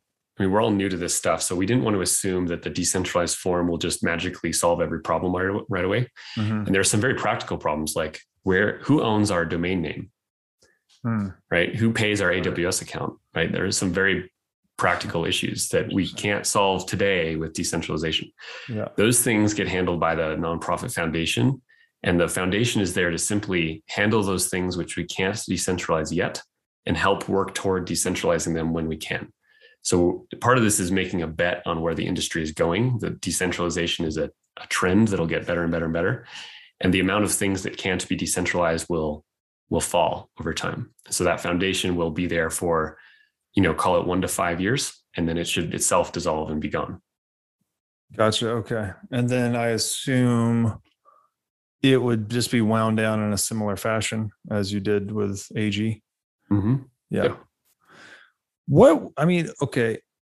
I keep hearing this prototypical Bitcoin maximalist in my ear. It's like, oh, you should have just done all that on Bitcoin. If you just did all that on Bitcoin, it'd be fine. Like, what is that possible? If so, why would you not? If it's not possible, why is it not possible? Like, what are the differences here? Yeah. So I've watched Bitcoin evolve from very early days, and there's definitely been this theme of like anything that can be done in crypto will just be done on Bitcoin sooner or later. And I used to believe that, but these blockchains are engineered systems and they have to make trade-offs. They can't all do everything. You trade off one attribute for another, right? Or you improve one thing at the expense of another. I mean, Bitcoiners should absolutely understand that principle. That's not a secret. But if you realize that, then you realize that Bitcoin must have made trade-offs where it's not as good as some things as others, right? Going back to the privacy thing, the whole thing was set up in a way that is transparent. Since then, zero knowledge encryption has become like an amazing new technology. Will that get adopted on Bitcoin? I don't know. Maybe it will. It might require a hard fork, which would be highly controversial and then would challenge Bitcoin as sound money, because now you're tinkering with base layer stuff again. So I don't know that it should do that. Maybe it can, maybe it will. I also saw the early token projects on Bitcoin that were sort of built on Bitcoin, like Mastercoin and the colored coins. And these didn't catch on very well because the flexibility of the tokens was limited. They were hard to work with. You could do some basic stuff, but not much. And they just kind of all failed out of existence when Ethereum came on and created this Turing complete scripting language. Now there are more recently some projects built on Bitcoin that use EVM, Ethereum Virtual Machine smart contracts, right? So RSK is an example of this. There's a couple others. And in those ecosystems, which are sort of like side chains on Bitcoin. You can do a lot of what you can do in Ethereum, but then they're not composable with these massive DeFi projects over in Ethereum. So if we created the Fox token in a smart contract on RSK, I can't deposit that into Uniswap, right? Now, could a bunch of people do a bunch of work to make that doable? Yeah, maybe, but it's not available today. And so the tooling is like an important element of what you're going to build. And Ethereum has this huge network effect of tooling. So a lot of things are gravitating there. At the same time, Ethereum is expensive, super expensive. And so people are building other chains that sacrifice some degree of Ethereum's decentralization in order to make them, faster and cheaper. And maybe someday we migrate Fox token over to the Cosmos ecosystem or something. But these are all about trade-offs. And, I think we built this DAO on Ethereum because that's where all the tooling is today. Maybe it will change in the future. Interesting.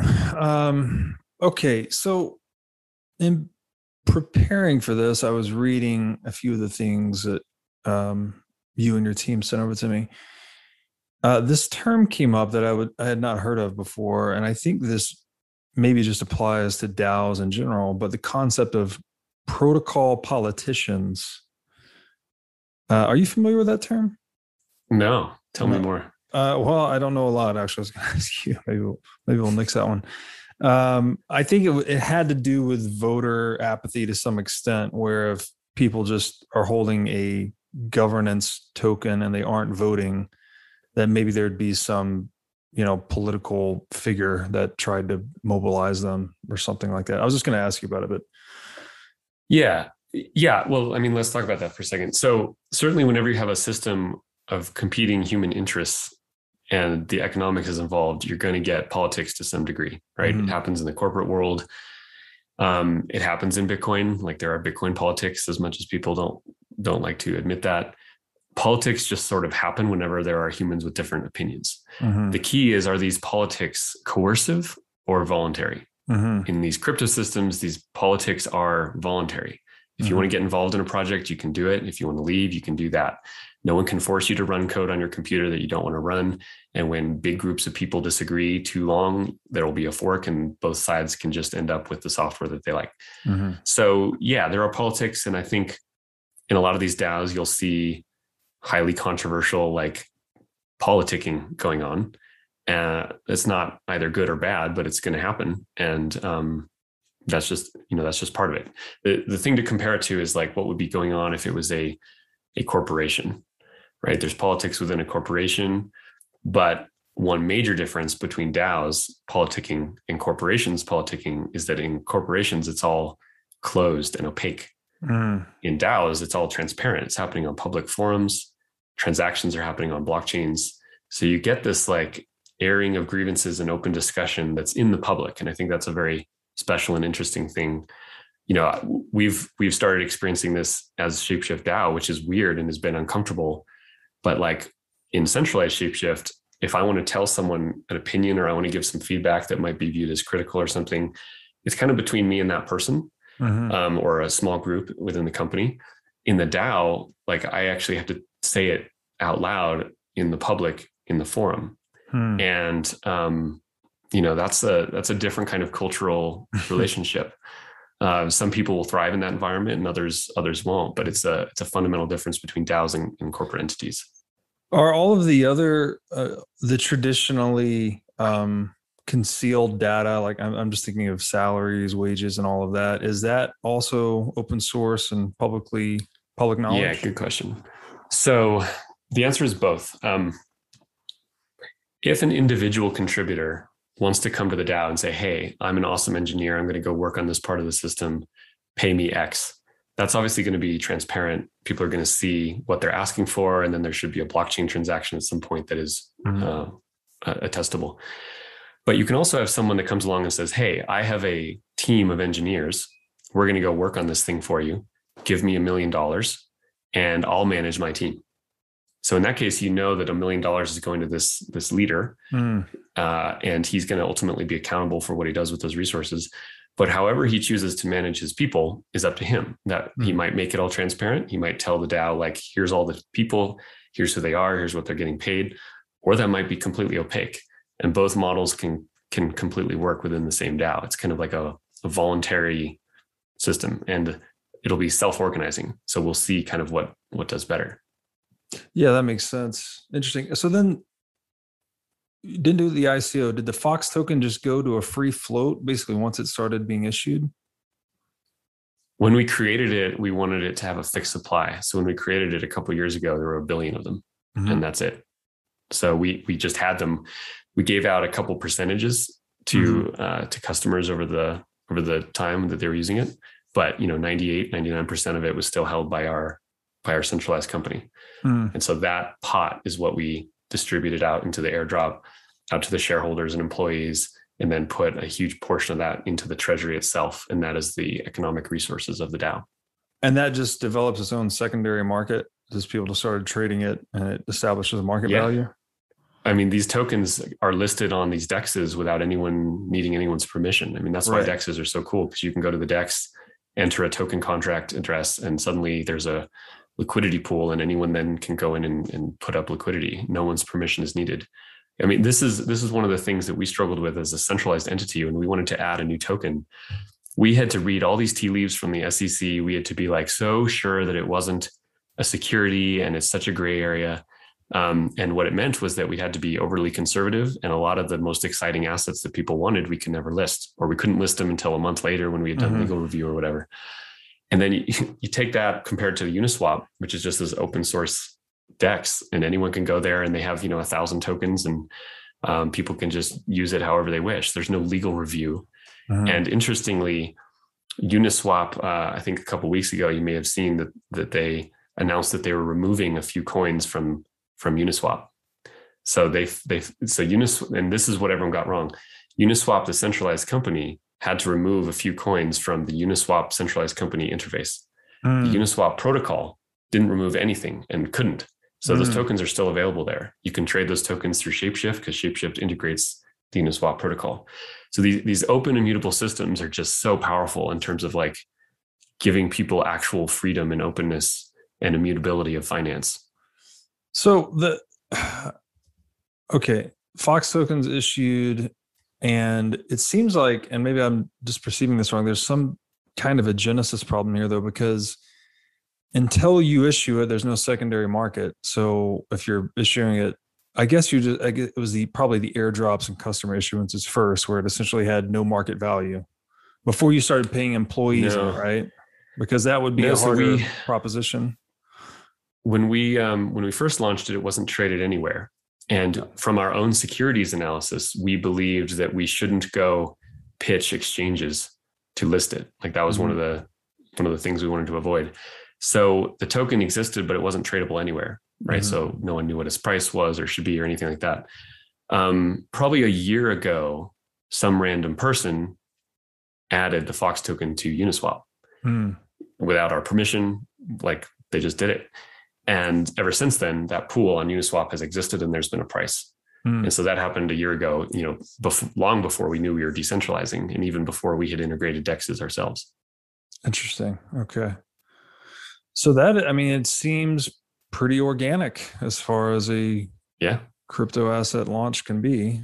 Because the big pushback, especially from the Bitcoin community, is the ICO model, right? Where you're just selling hopes and dreams. Yeah. And so ICOs are interesting. I mean, there was so much garbage during the ICO craze that it left a lot of people with a lot of bad taste in their mouth, understandably, right? Yeah. There's so much garbage. Yeah.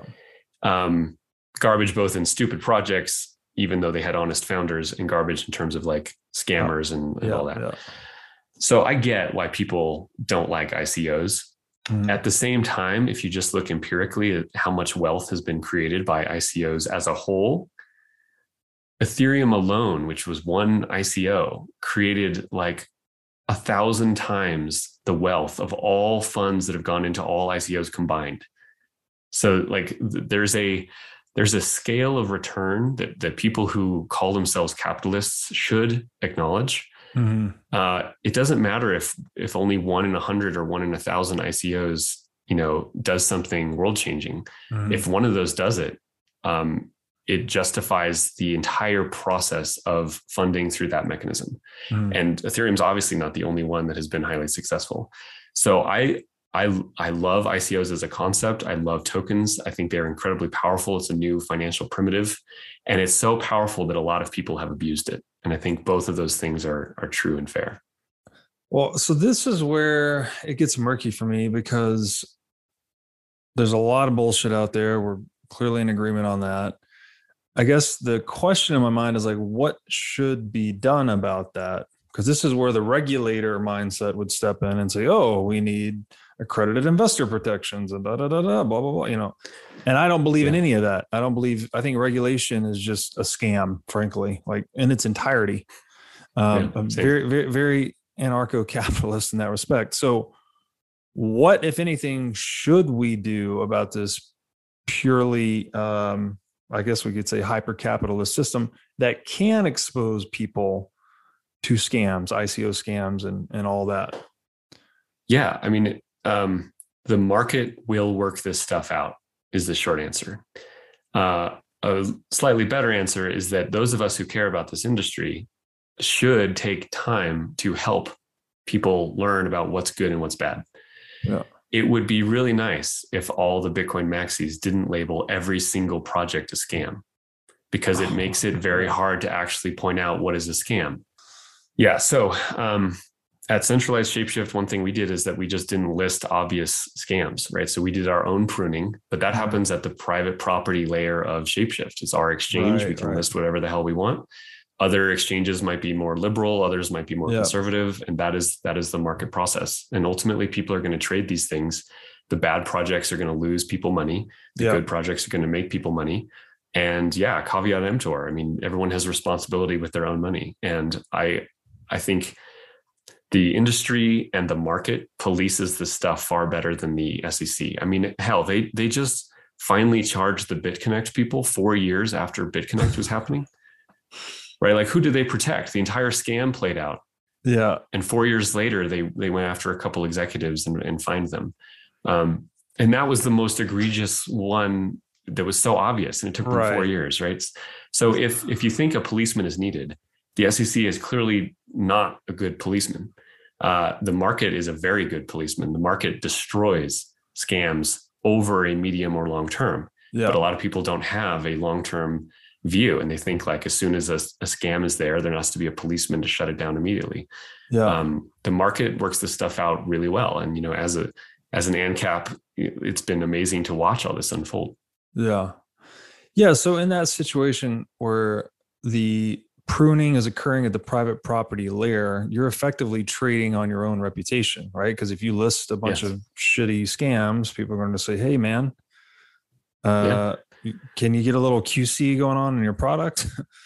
And if people find a venue that has high quality stuff and that gives them peace of mind, they will flow over there. Right. And other people are like, I don't want the exchange making those decisions for me. Give me everything. I'll do my due diligence and I'll choose what I want. And both of those are fair paths, and the market can handle both of those, and people can express their own preferences. Okay. So the Bitcoin maximalist view is that, I mean, I think I'm saying this correctly, but basically distributed consensus is useful only for digital cash, full stop, the end, forever. Everything that's not Bitcoin is a shit coin, is a scam. Everyone that touches it, issues it, trades it, offers it, any services it in any way is a scammer or a shit coiner.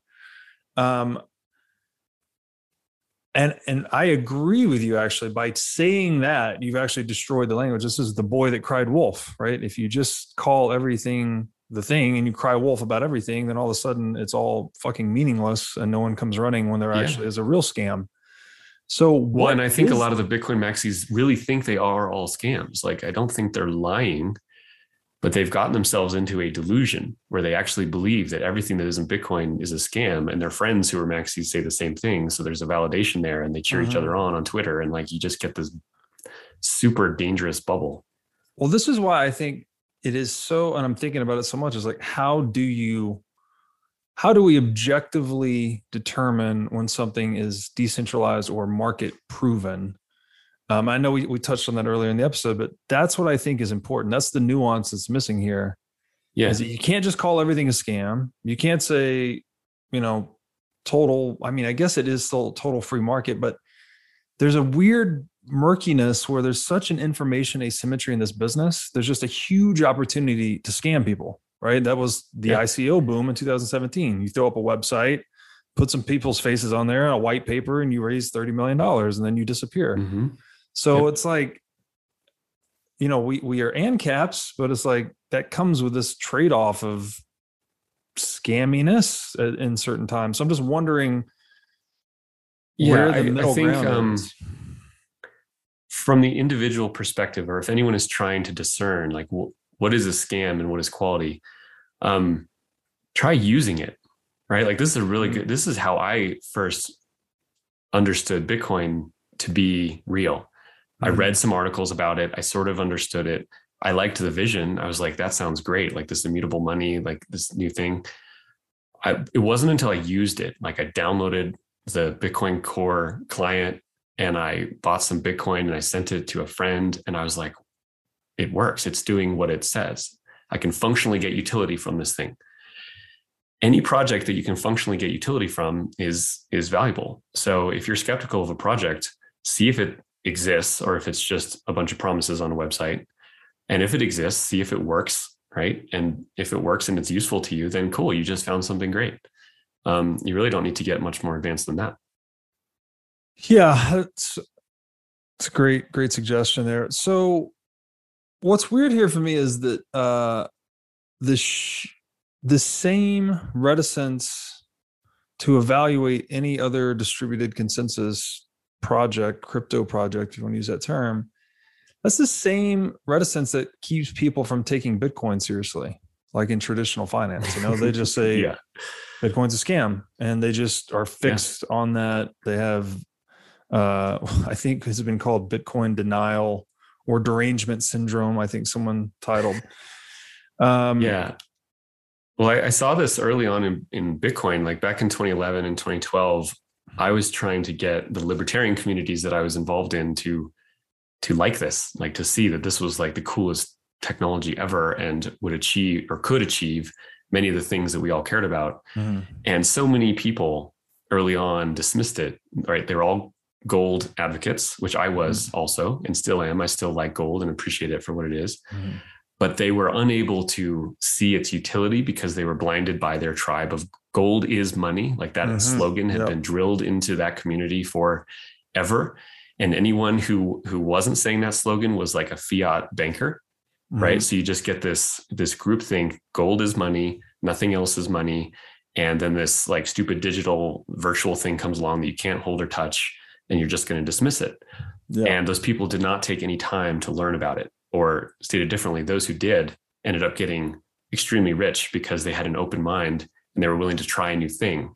And it didn't mean that they had to dismiss everything they had learned about why gold was good money, but it meant that they used the principles, right? Like this is why I liked Bitcoin, because I understood the principles of why gold was good money. And I saw how those principles were even better expressed in Bitcoin.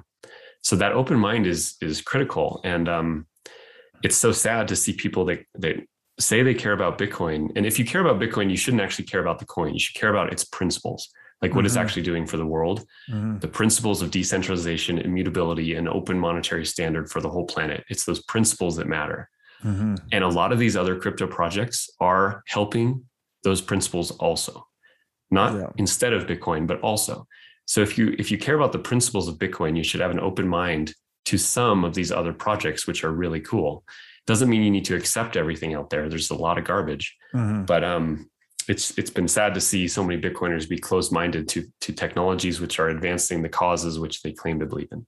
Well, this is where I am like really kind of in a no man's land myself, because I'm 100% Bitcoin. I don't hold anything else. I haven't for a long time. When I first got into crypto back in 16, 17, I had a few shitcoin positions and then got out of that.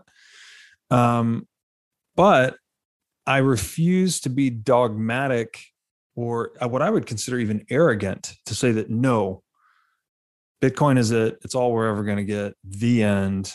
No more thought about it. I can't. It's a total arrogance. I can't conclude like that.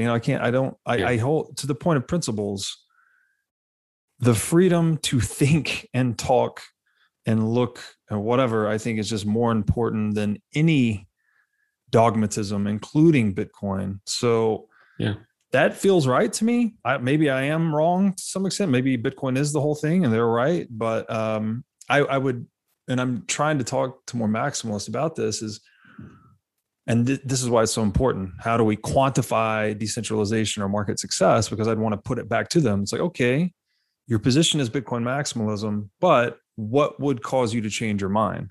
I think it's important to develop a way to quantifiably measure decentralization or market success in this asset class such that we can actually, in discussing this with a Bitcoin maximalist, say, at what point would you change your mind, right, on a certain asset becoming decentralized or market proven or whatever, in the same way that Bitcoiners look to have that conversation with people from traditional finance that are stuck on gold or they have Bitcoin derangement syndrome for whatever reason.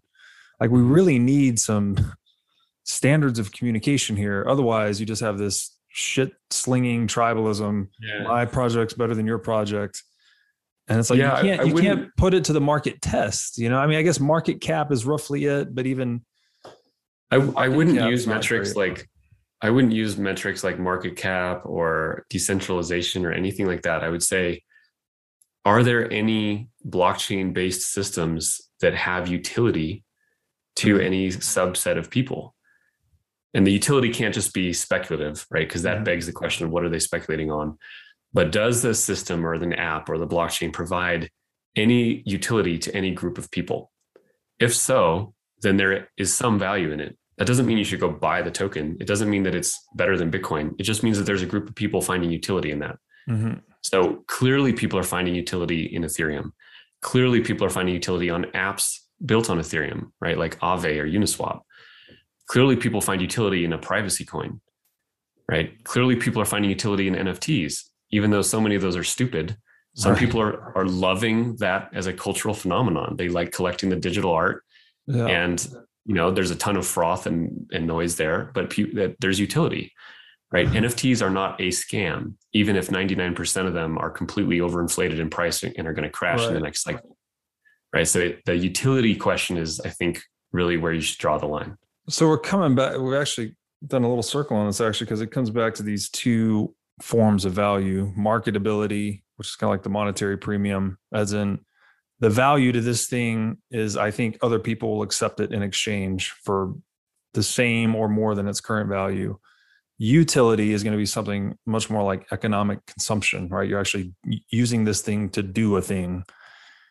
What is the utility value of Ethereum? Because I think the Bitcoin maximalist counter argument would be, it's all speculative, right? You speculated on Ethereum, you used Ethereum to create more speculative assets, and you chase this to the bottom and there's just no utility. It's all speculation. So what is it? I smile because that's so the argument of the derangement syndrome people with Bitcoin, right? The Steve Hankeys of the world, the Peter Schiffs of the world. It's just speculation. It's all a bubble. It's all just tulips. And anyone who has used Bitcoin knows that that's bullshit. There's a ton of speculation and it gets frothy and it goes through these speculative bubbles. That's all true, but there's utility there. The system works as advertised. I can send units on this blockchain to another person and no one can stop it. Like, that's incredibly powerful. Right. So what is the utility of Ethereum? I mean, a lot of different things to different people, but I would say the most generalized way to frame it is that it allows you to build decentralized apps.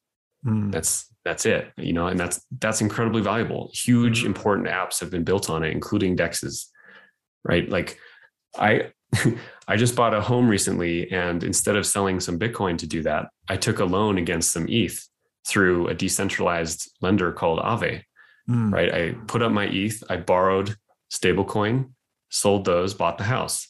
I didn't have to sell any Bitcoin for that. That's amazing. I didn't have to sell my Ethereum for that because it's using this collateralized smart contract that got built using the Ethereum EVM system.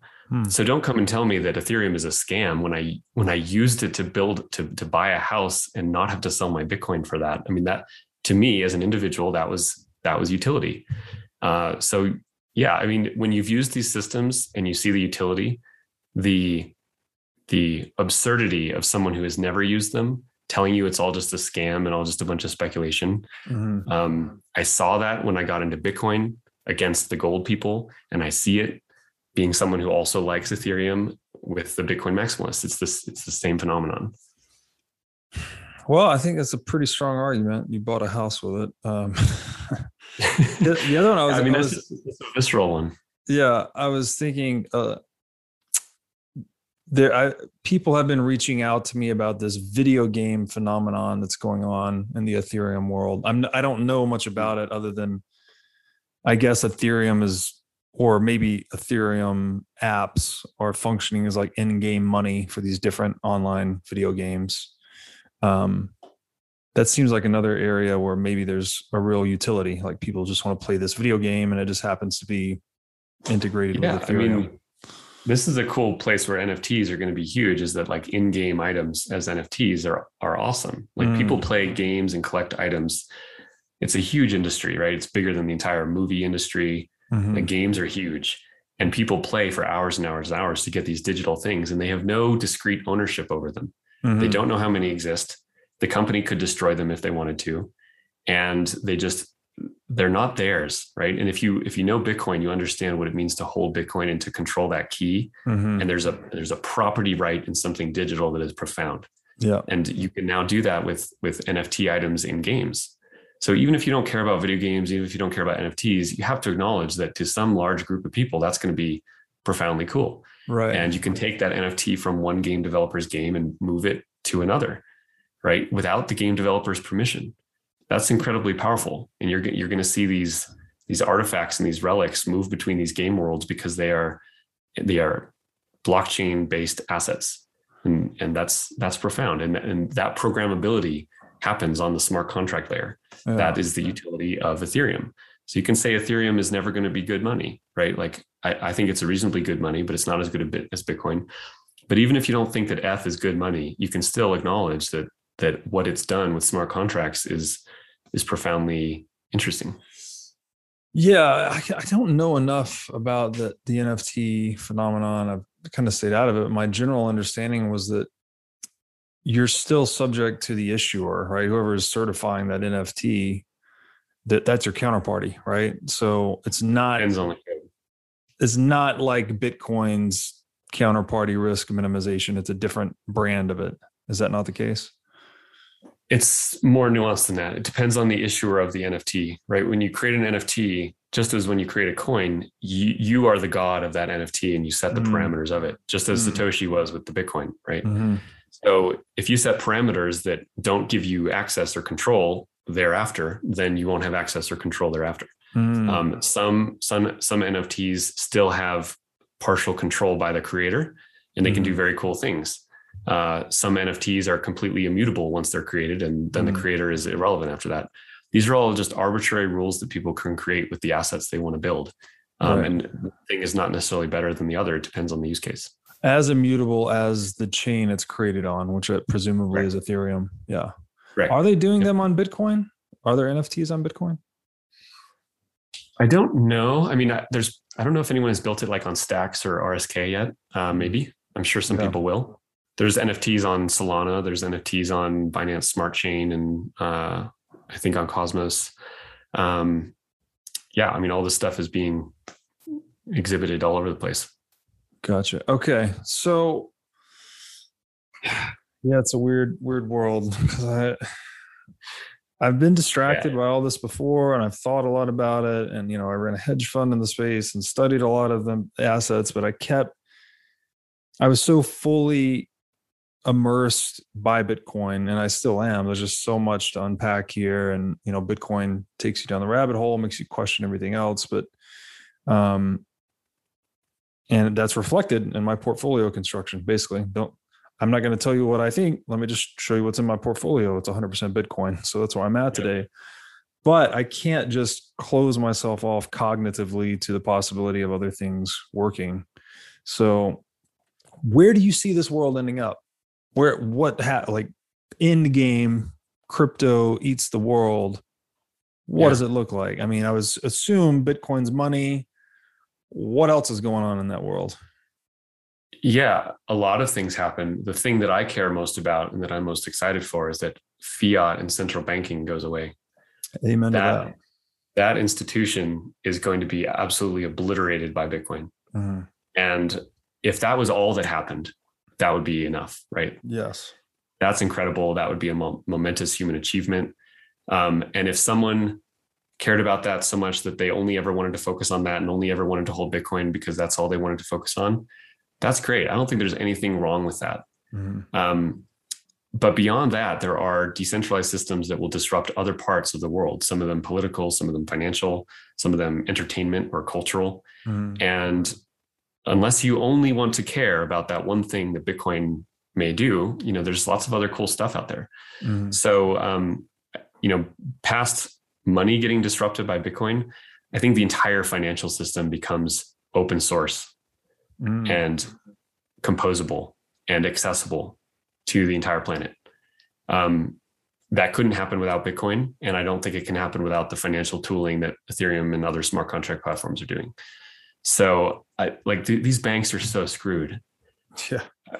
They're so screwed. I mean, you go to a bank website and you try to use it and they haven't done anything in like 20 years. Well, maybe they made the website. That's it. Yeah. Yeah. And using these crypto systems, it is just night and day difference. And there is a learning curve, especially if you're trying to be self-custody. You have to have some responsibility about your keys but it's not that hard. Yeah. And people are going to learn how to do that. And they're just going to be interacting with each other and with smart contracts in this open, immutable, fair, objective rule set for all finance in the world.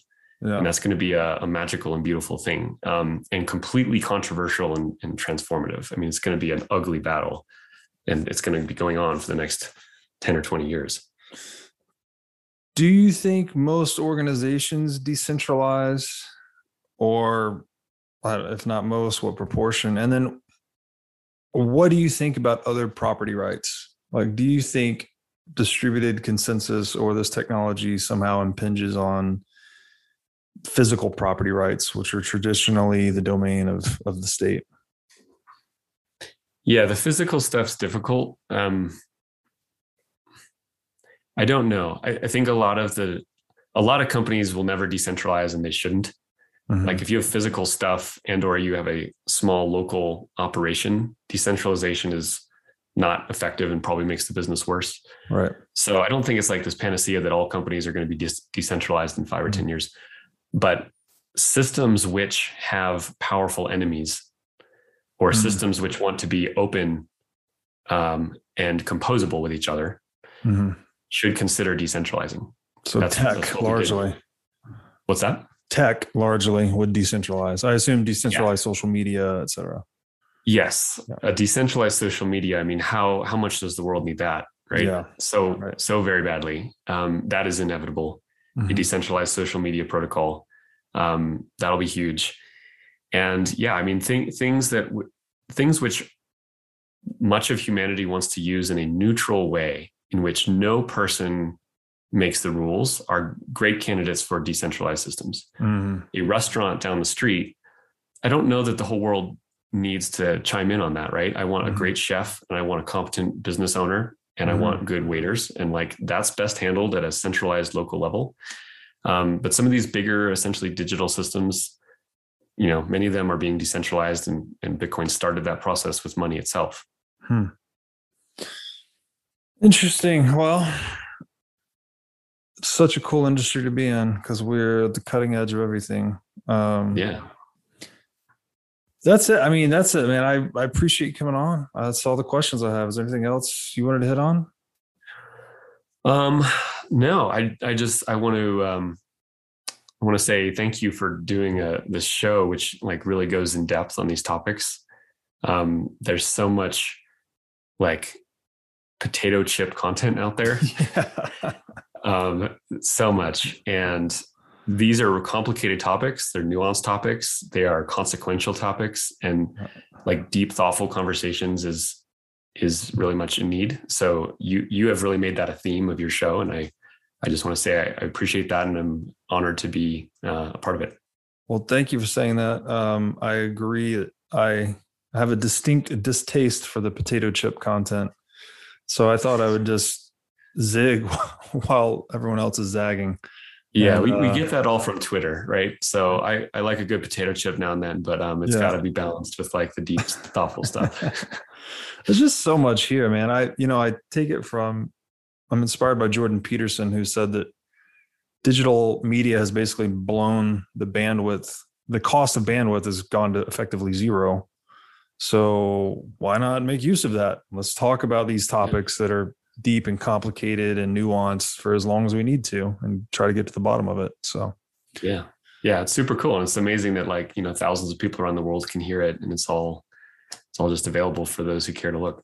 yeah, I think we'll have hopefully a reawakening of, I almost feel like it's more than education in a way. Like Bitcoin so dramatically shatters our traditional worldview that we have to like reestablish our philosophical anchor points to the world. Yeah, well, that was one of the points I liked from one of your, maybe it was with the Jordan Peterson interview. You said that the Bitcoin completely changes your your time preferences and just the scale and scope of everyone's future that they consider. Right, it extends the considerable future. Yes.